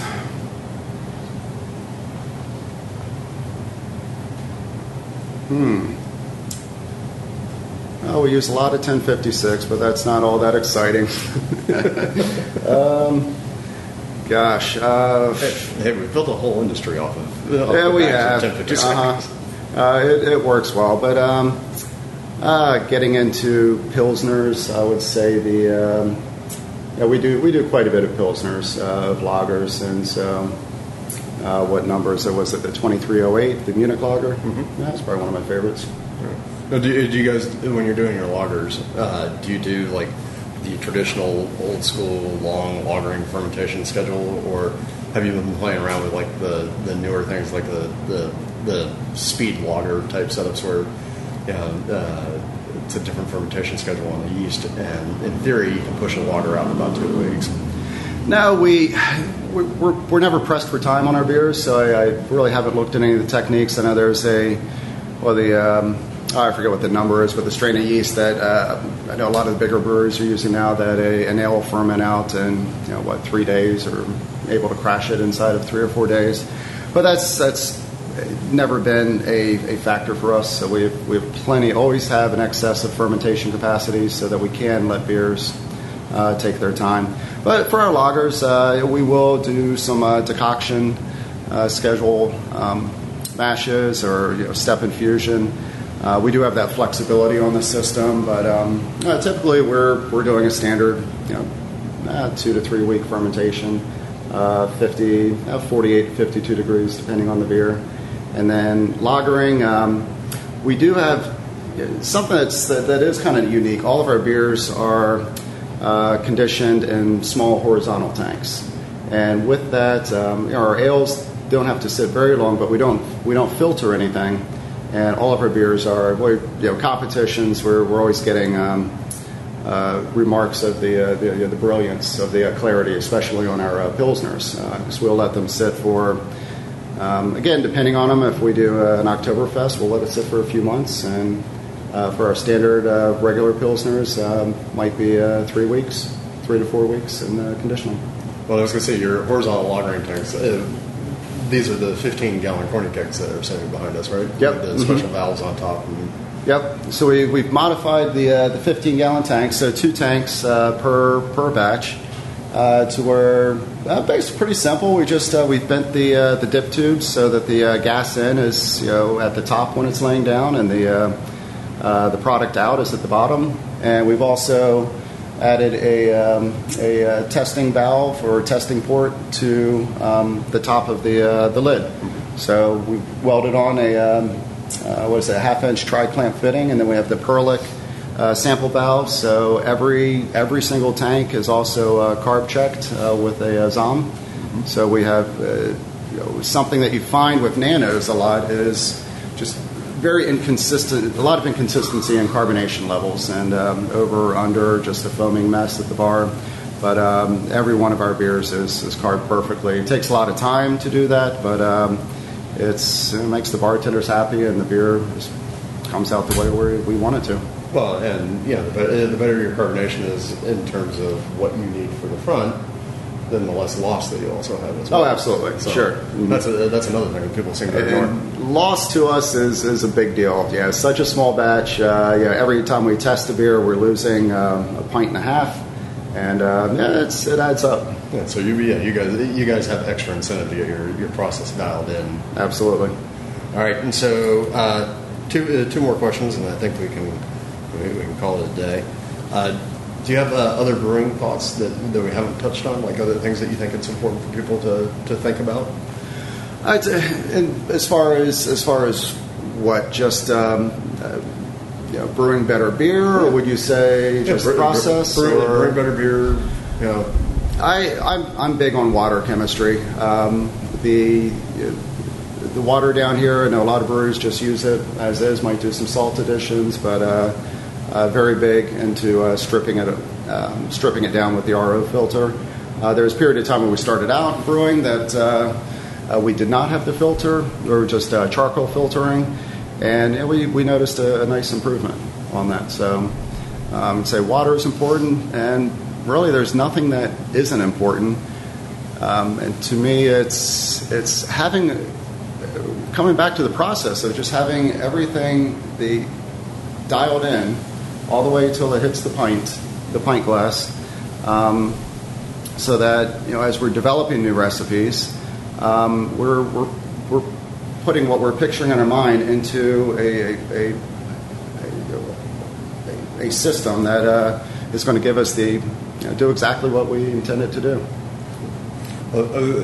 Just thinking about all this conversation, the summary of how it seems that this is all working is that you've managed to meld together sort of that German obsession with process, and the German obsession with making sure the correctness of the thing that's being done, with still the sort of the freewheeling spirit of flavor development that we expect out of American and Belgian craft brewers.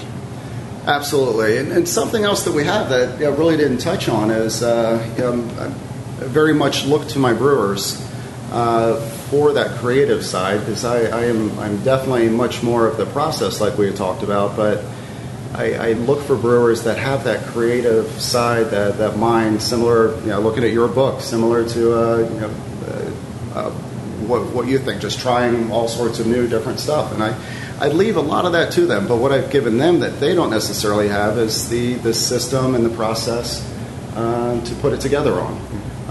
And all of our brewers have always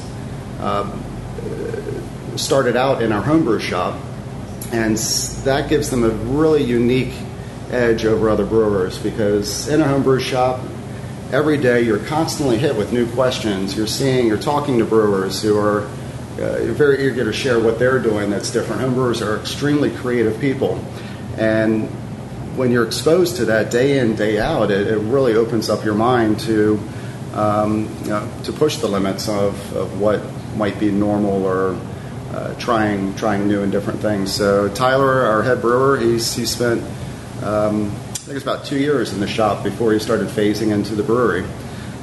So he actually spends days in the shop too. If we're busy or something, he'll pop in there.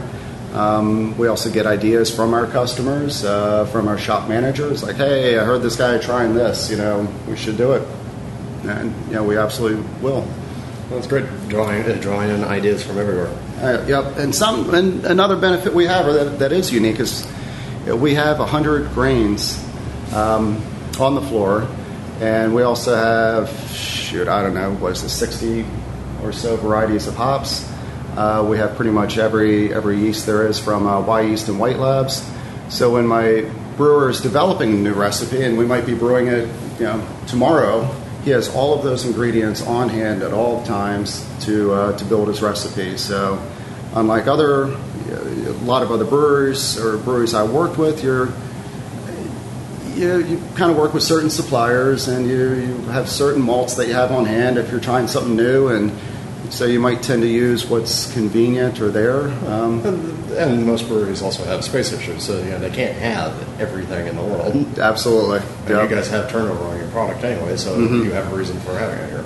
Yeah, I think that's one of the really the nicest things that Tyler has to work with is just the unlimited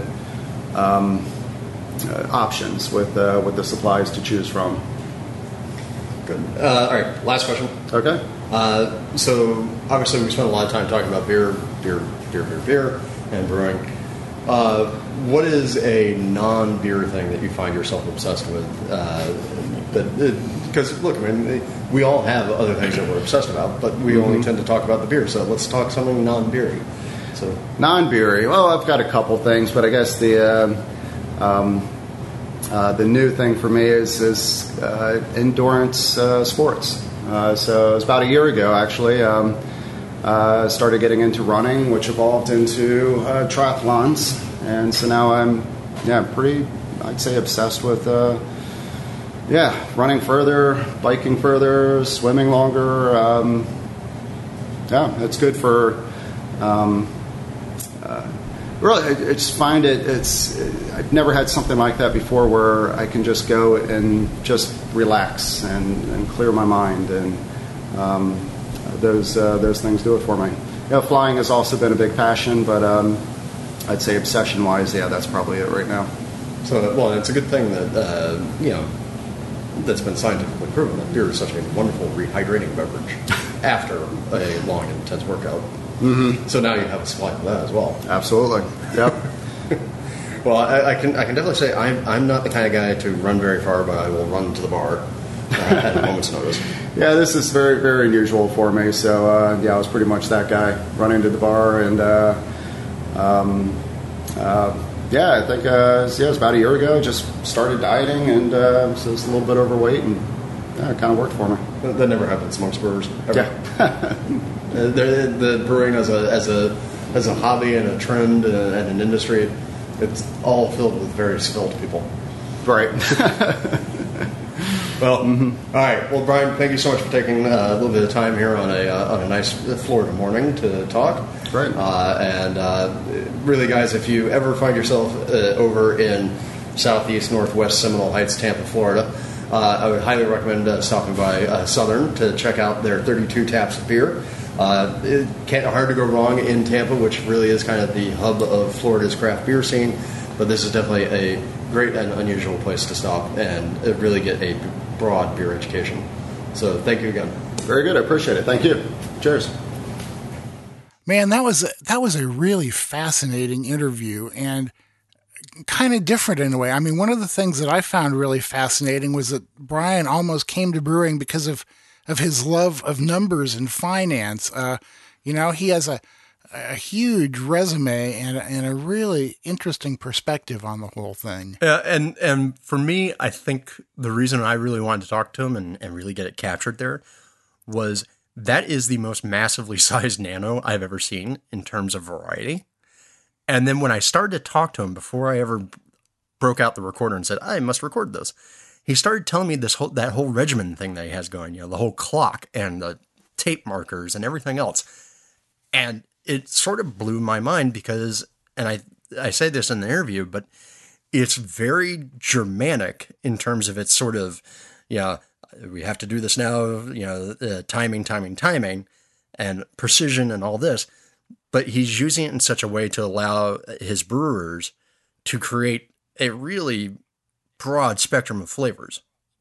So that's why I thought we definitely had to talk to Brian and have him on the show and give everybody a chance to learn from him.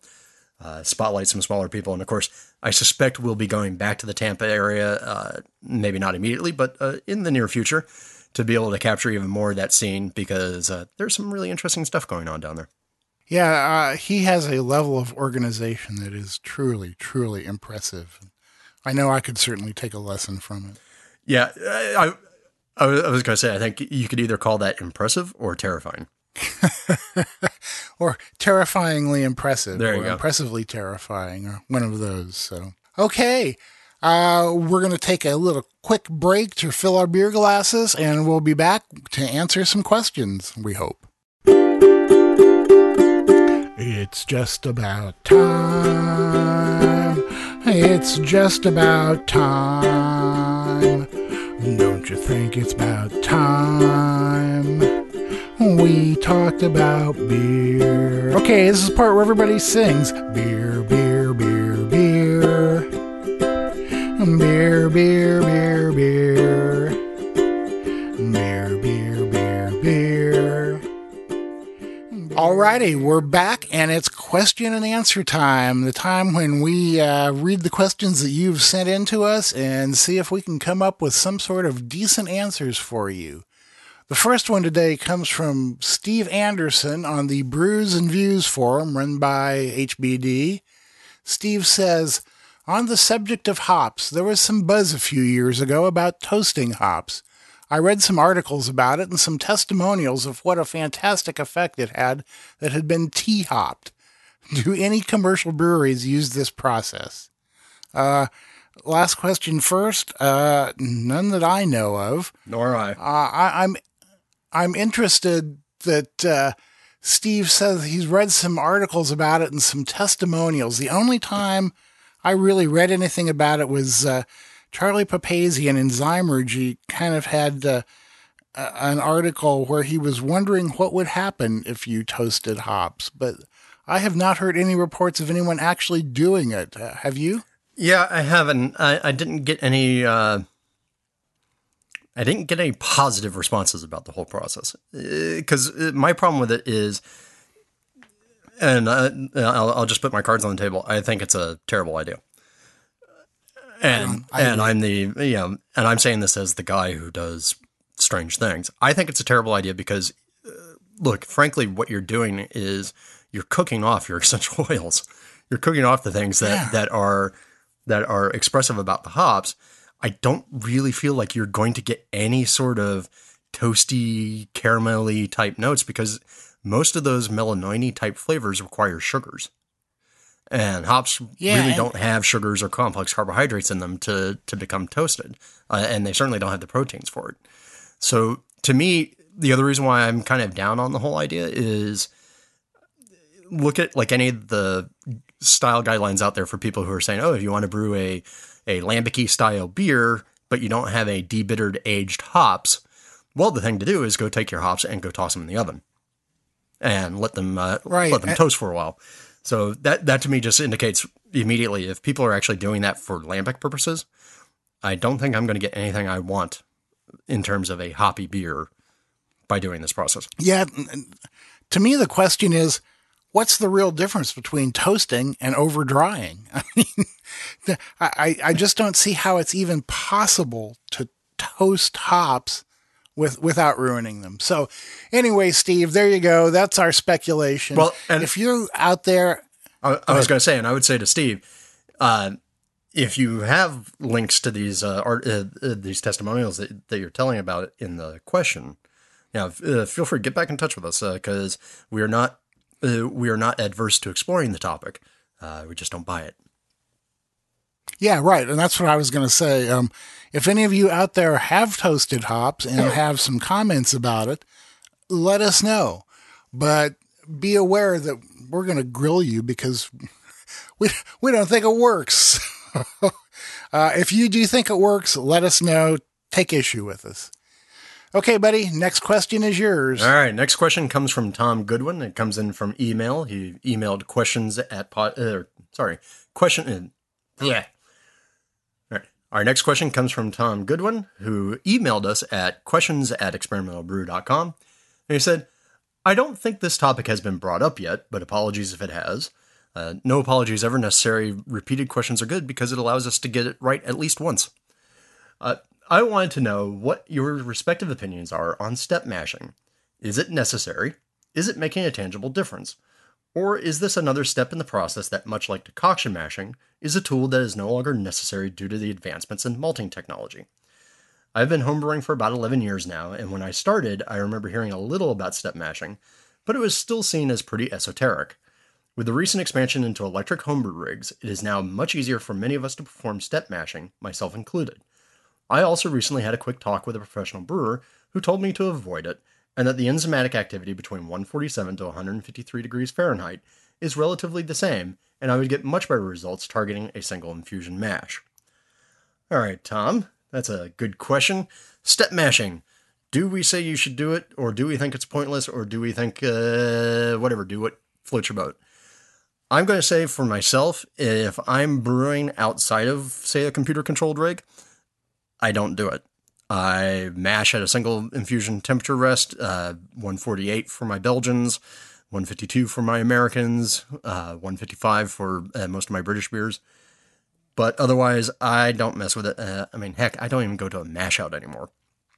So I don't do it. Some people claim that you can get some benefits out of it, particularly if you're using some of these heirloom malts that we just talked about a little bit earlier in the show.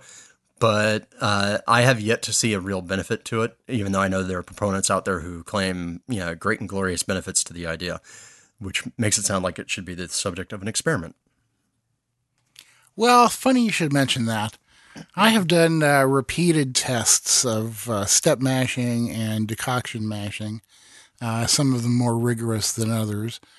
But still, I've done it quite a few times, and to tell you the truth, I haven't found anything about either decoction mashing or step mashing that has made a noticeable difference in any of the beers that I've made.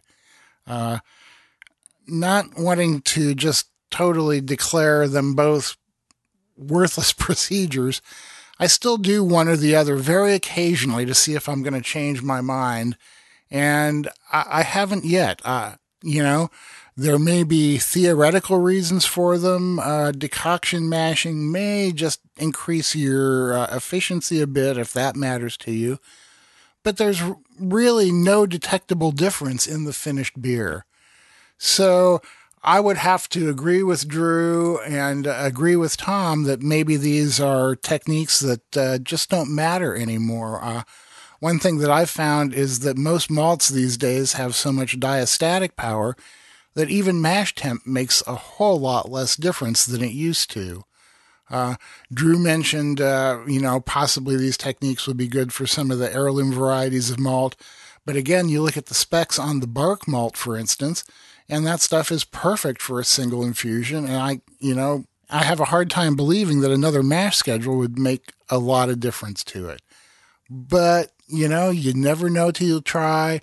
If you're like Tom or somebody else that has a system where you can easily do a step mash, try it. Do the blind triangle test and see what you think, because that's all that really matters in the end. Yeah, I'll back up one thing that you just said. I think a step mash can probably make a difference in terms of your efficiency of extract, just from sort of the repeated exposure and agitation and time for sugar to diffuse from the grain. But otherwise, I don't think you're going to see a large amount of enzymatic effect from all your different rests like they always talk about. No, I don't think so either. So, okay, our next question comes via Facebook from Kelly Wingert. Kelly wants to know, what are the pros and cons of adding my second batch of sparge water to my mash tun before the first batch has drained while batch sparging? Okay, first of all, let's clear up what may be confusing to some people. In my definition of batch sparging, when you drain the mash, that's not a sparge. Some people consider that a sparge. I consider sparging adding water after the mash has been drained, okay? Now, that said, some people add sparge water twice. I have found no reason to do that unless your mash tun isn't big enough to hold all the sparge water at once. The gain in efficiency you get ranges from nothing to almost unmeasurable. So there's really no reason to put your sparge water in 2 batches. Now, let's look at this question of Kelly's in light of that, okay? If you are truly in the sparge stage and you've drained the mash, added sparge water, you're draining that off, and then adding more water before that first batch of sparge water has drained off, the effects are going to be minimal. You're going to end up being closer to fly sparging. But, other than that, there's really probably no huge effect. If you are running off your mash and you add your sparge water while the mash is still running off, that's very much going to be like kind of a combination of fly and batch sparging. You may see your efficiency go down a little bit. You may not. So basically, it's like, what are the pros and cons? Well, they're about equal. There's really not a huge problem with doing it, but there's also probably no reason to need to do it. Was that sufficiently circular enough, Drew? Well, I mean, you're right. I think if you start adding the sparge water to the mash tun before you're done with your initial runoff, then you've really created a hybrid method that I think should be called flash sparging. Yeah, right. Or bly. Yep, there you go. But bly / flash sparging. Congratulations, Kelly. You've just invented a new term. That's right. So anyway, man, if you want to add more sparge water before the first batch is run off, more power to you. But I would say you're making your life more complicated than it needs to be. Do your best to see if you can get it all done with one addition of sparge water. Yeah, I think my one addition to that is, I think if you're doing that, you lose one of the primary benefits of batch sparging, which is that batch sparging allows you to, take your runoff, figure out how much you've gathered, and then figure out how much more you need, and be able to do that all as like really concrete measurements. So I think if you're adding your sparge water before you're done with your initial runoff, you're kind of losing one of those benefits, because then you kind of got to go, wait, when do I turn this off? So yeah, right, exactly. Yeah, it just makes, like I said, it makes it more like fly sparging. Okay, and our last question today is about barrel aging or not barrel aging, Russian Imperial Stout. Yeah, all right, so this one comes from Big Easy on the HA forum. So I'm going to do a Russian Imperial Stout, and I want the barrel-aged flavor. I have a medium oak beer sticks. Question 1, what bourbon? I usually drink whiskey. Question 2, how long in the bourbon soak? Question 3, how long in the fermenter? I'm shooting for about 10% ABV. All right, so medium toasted oak, great. It's my favorite thing to use. I haven't used beer sticks in the past. I have used mostly cubes. On your question about what bourbon, well, one, bourbon is whiskey. It's just different. But what bourbon? I'm going to go out there and take a cue from my cheap and easy partner over here, and I'm going to tell you whatever is the cheapest that doesn't taste horrible.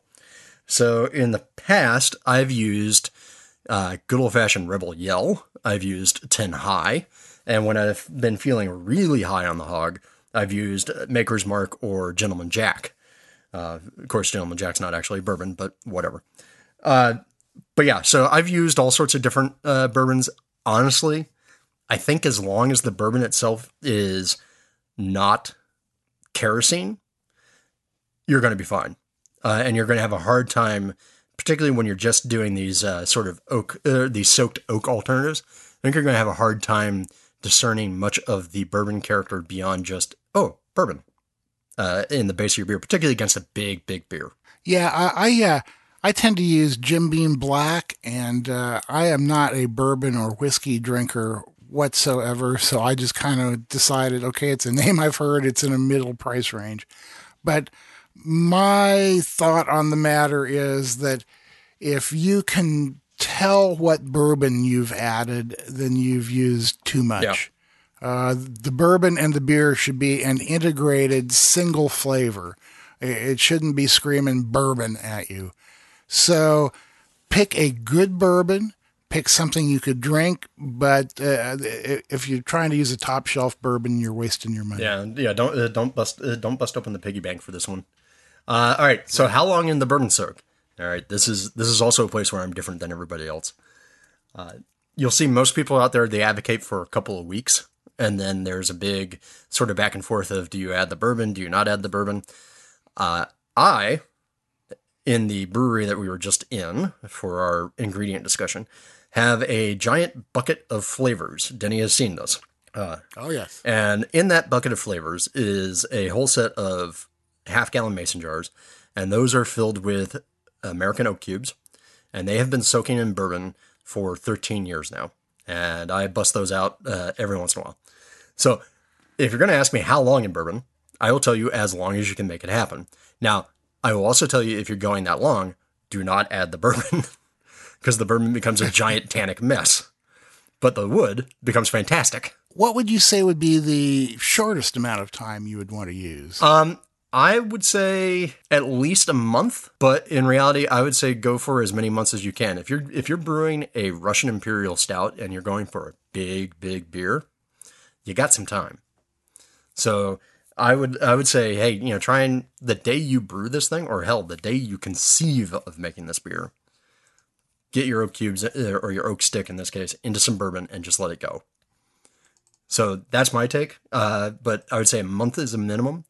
And the longer you can go, the better. I will tell you right now, those bourbon beans, the second they hit about 5 years, were fantastic. And now they're just, crazy. And also, again, the longer the soak, the less likely I would be to use the bourbon in the beer. Because the bourbon itself will be picking up a lot of tannin from the oak. And that's just not a good flavor to have. So how long should they stay in the fermenter then? All right, yeah, that's question number 3.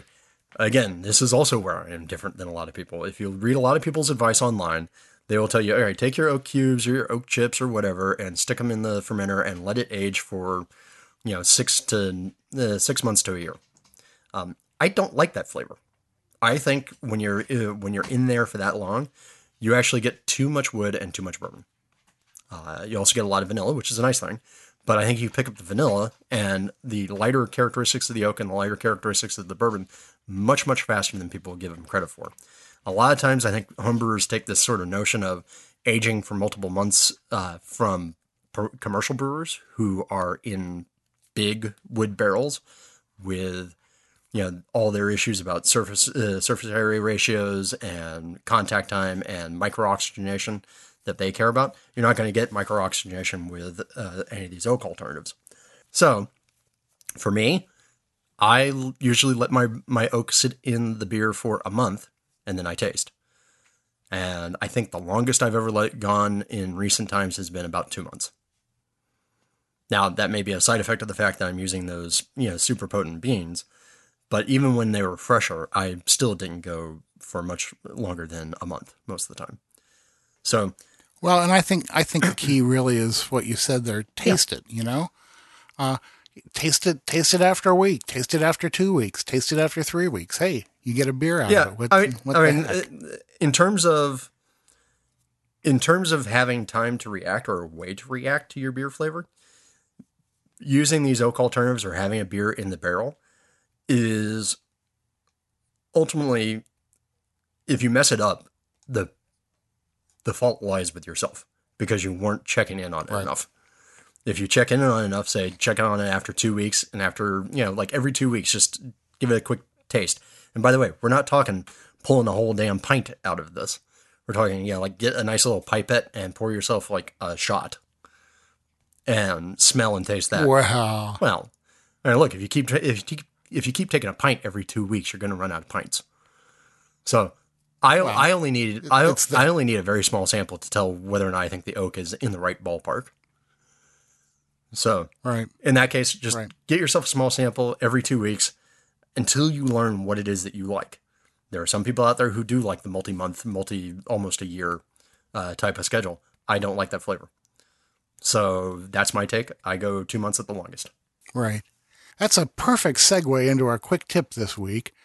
which comes from me, and it's a tip about how to sample your beer and get more of an idea about what the finished beer is really going to be like.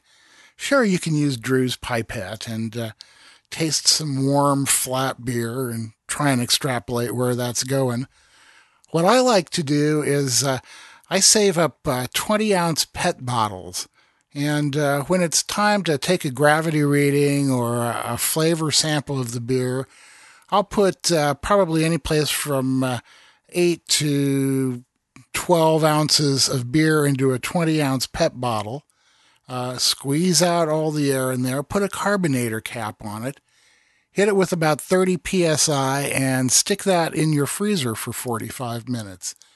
What you're going to find out is that you end up with a cold carbonated sample of your beer that actually gives you a much better idea of what the finished beer is going to taste like than tasting it warm and flat. Now, tasting it warm and flat is good too, because you know that's just another experience. But on the other hand, if you're going to be taking enough of a gravity sample to fill a hydrometer flask, you might as well sit down with that beer and enjoy it afterwards. So there's my quick tip. So for something other than beer this week, we called on our guest analyst, Marshall Schott, to see what he's into that isn't beer.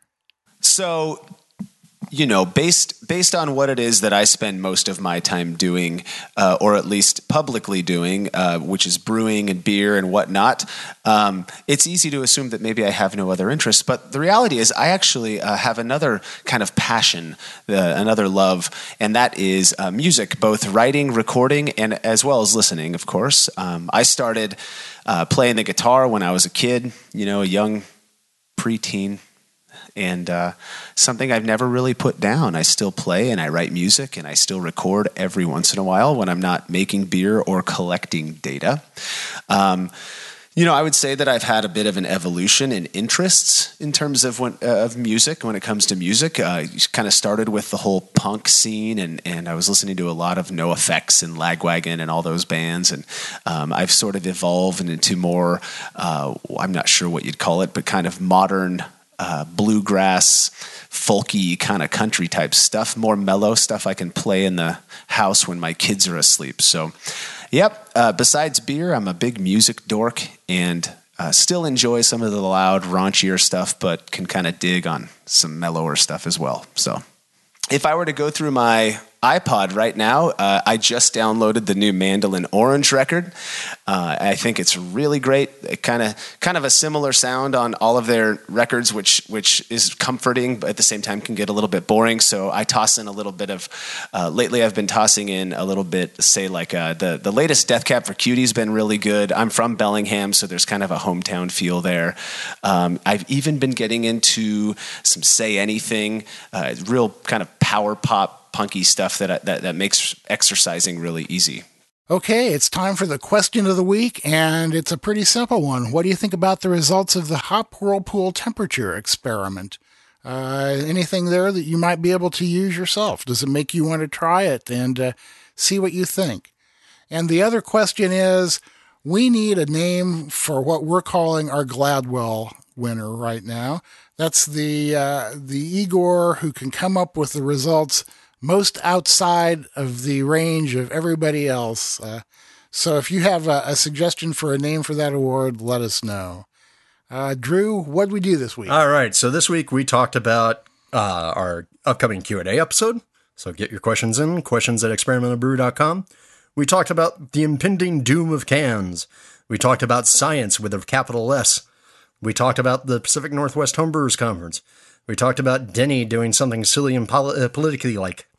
We talked our experiment results, whirlpools at 170 versus whirlpools at 120. We talked with the folks at Southern Beer and Winemaking about how you run a nanobrewery and fill up 24 taps and a homebrew shop at the same time. And then finally, we hit your questions. We gave you a little bit of a quick tip on PET carbonations for samples, and we told you something really kind of cool and non-beery. Before coming back to our final question, and now our time to say goodbye. Yeah, and one other thing we talked about that I want to bring up real quick is Patreon and our charity, Freedom Service Dogs. Please, please, please contribute. Help us help these pooches and help our disabled veterans who need a service dog. So thanks a whole bunch for listening to Experimental Brewing. You can catch all of our latest adventures and writings by going to our website, which is experimentalbrew.com. We're also on Twitter, we're on Facebook. Drew tells me we're on Instagram, but I've never been on Instagram, so I wouldn't really know. If you want to ask us a question or suggest topics or recipes or experiments or rant and rave about a previous experiment, you can email us at podcast@experimentalbrew.com. Or if you want to email each one of us individually, I'm Denny at experimentalbrew.com and he's Drew at experimentalbrew.com. So until next time, remember to brew experimentally. Or brew wacky. And we'll see you on the next episode of Experimental Brewing.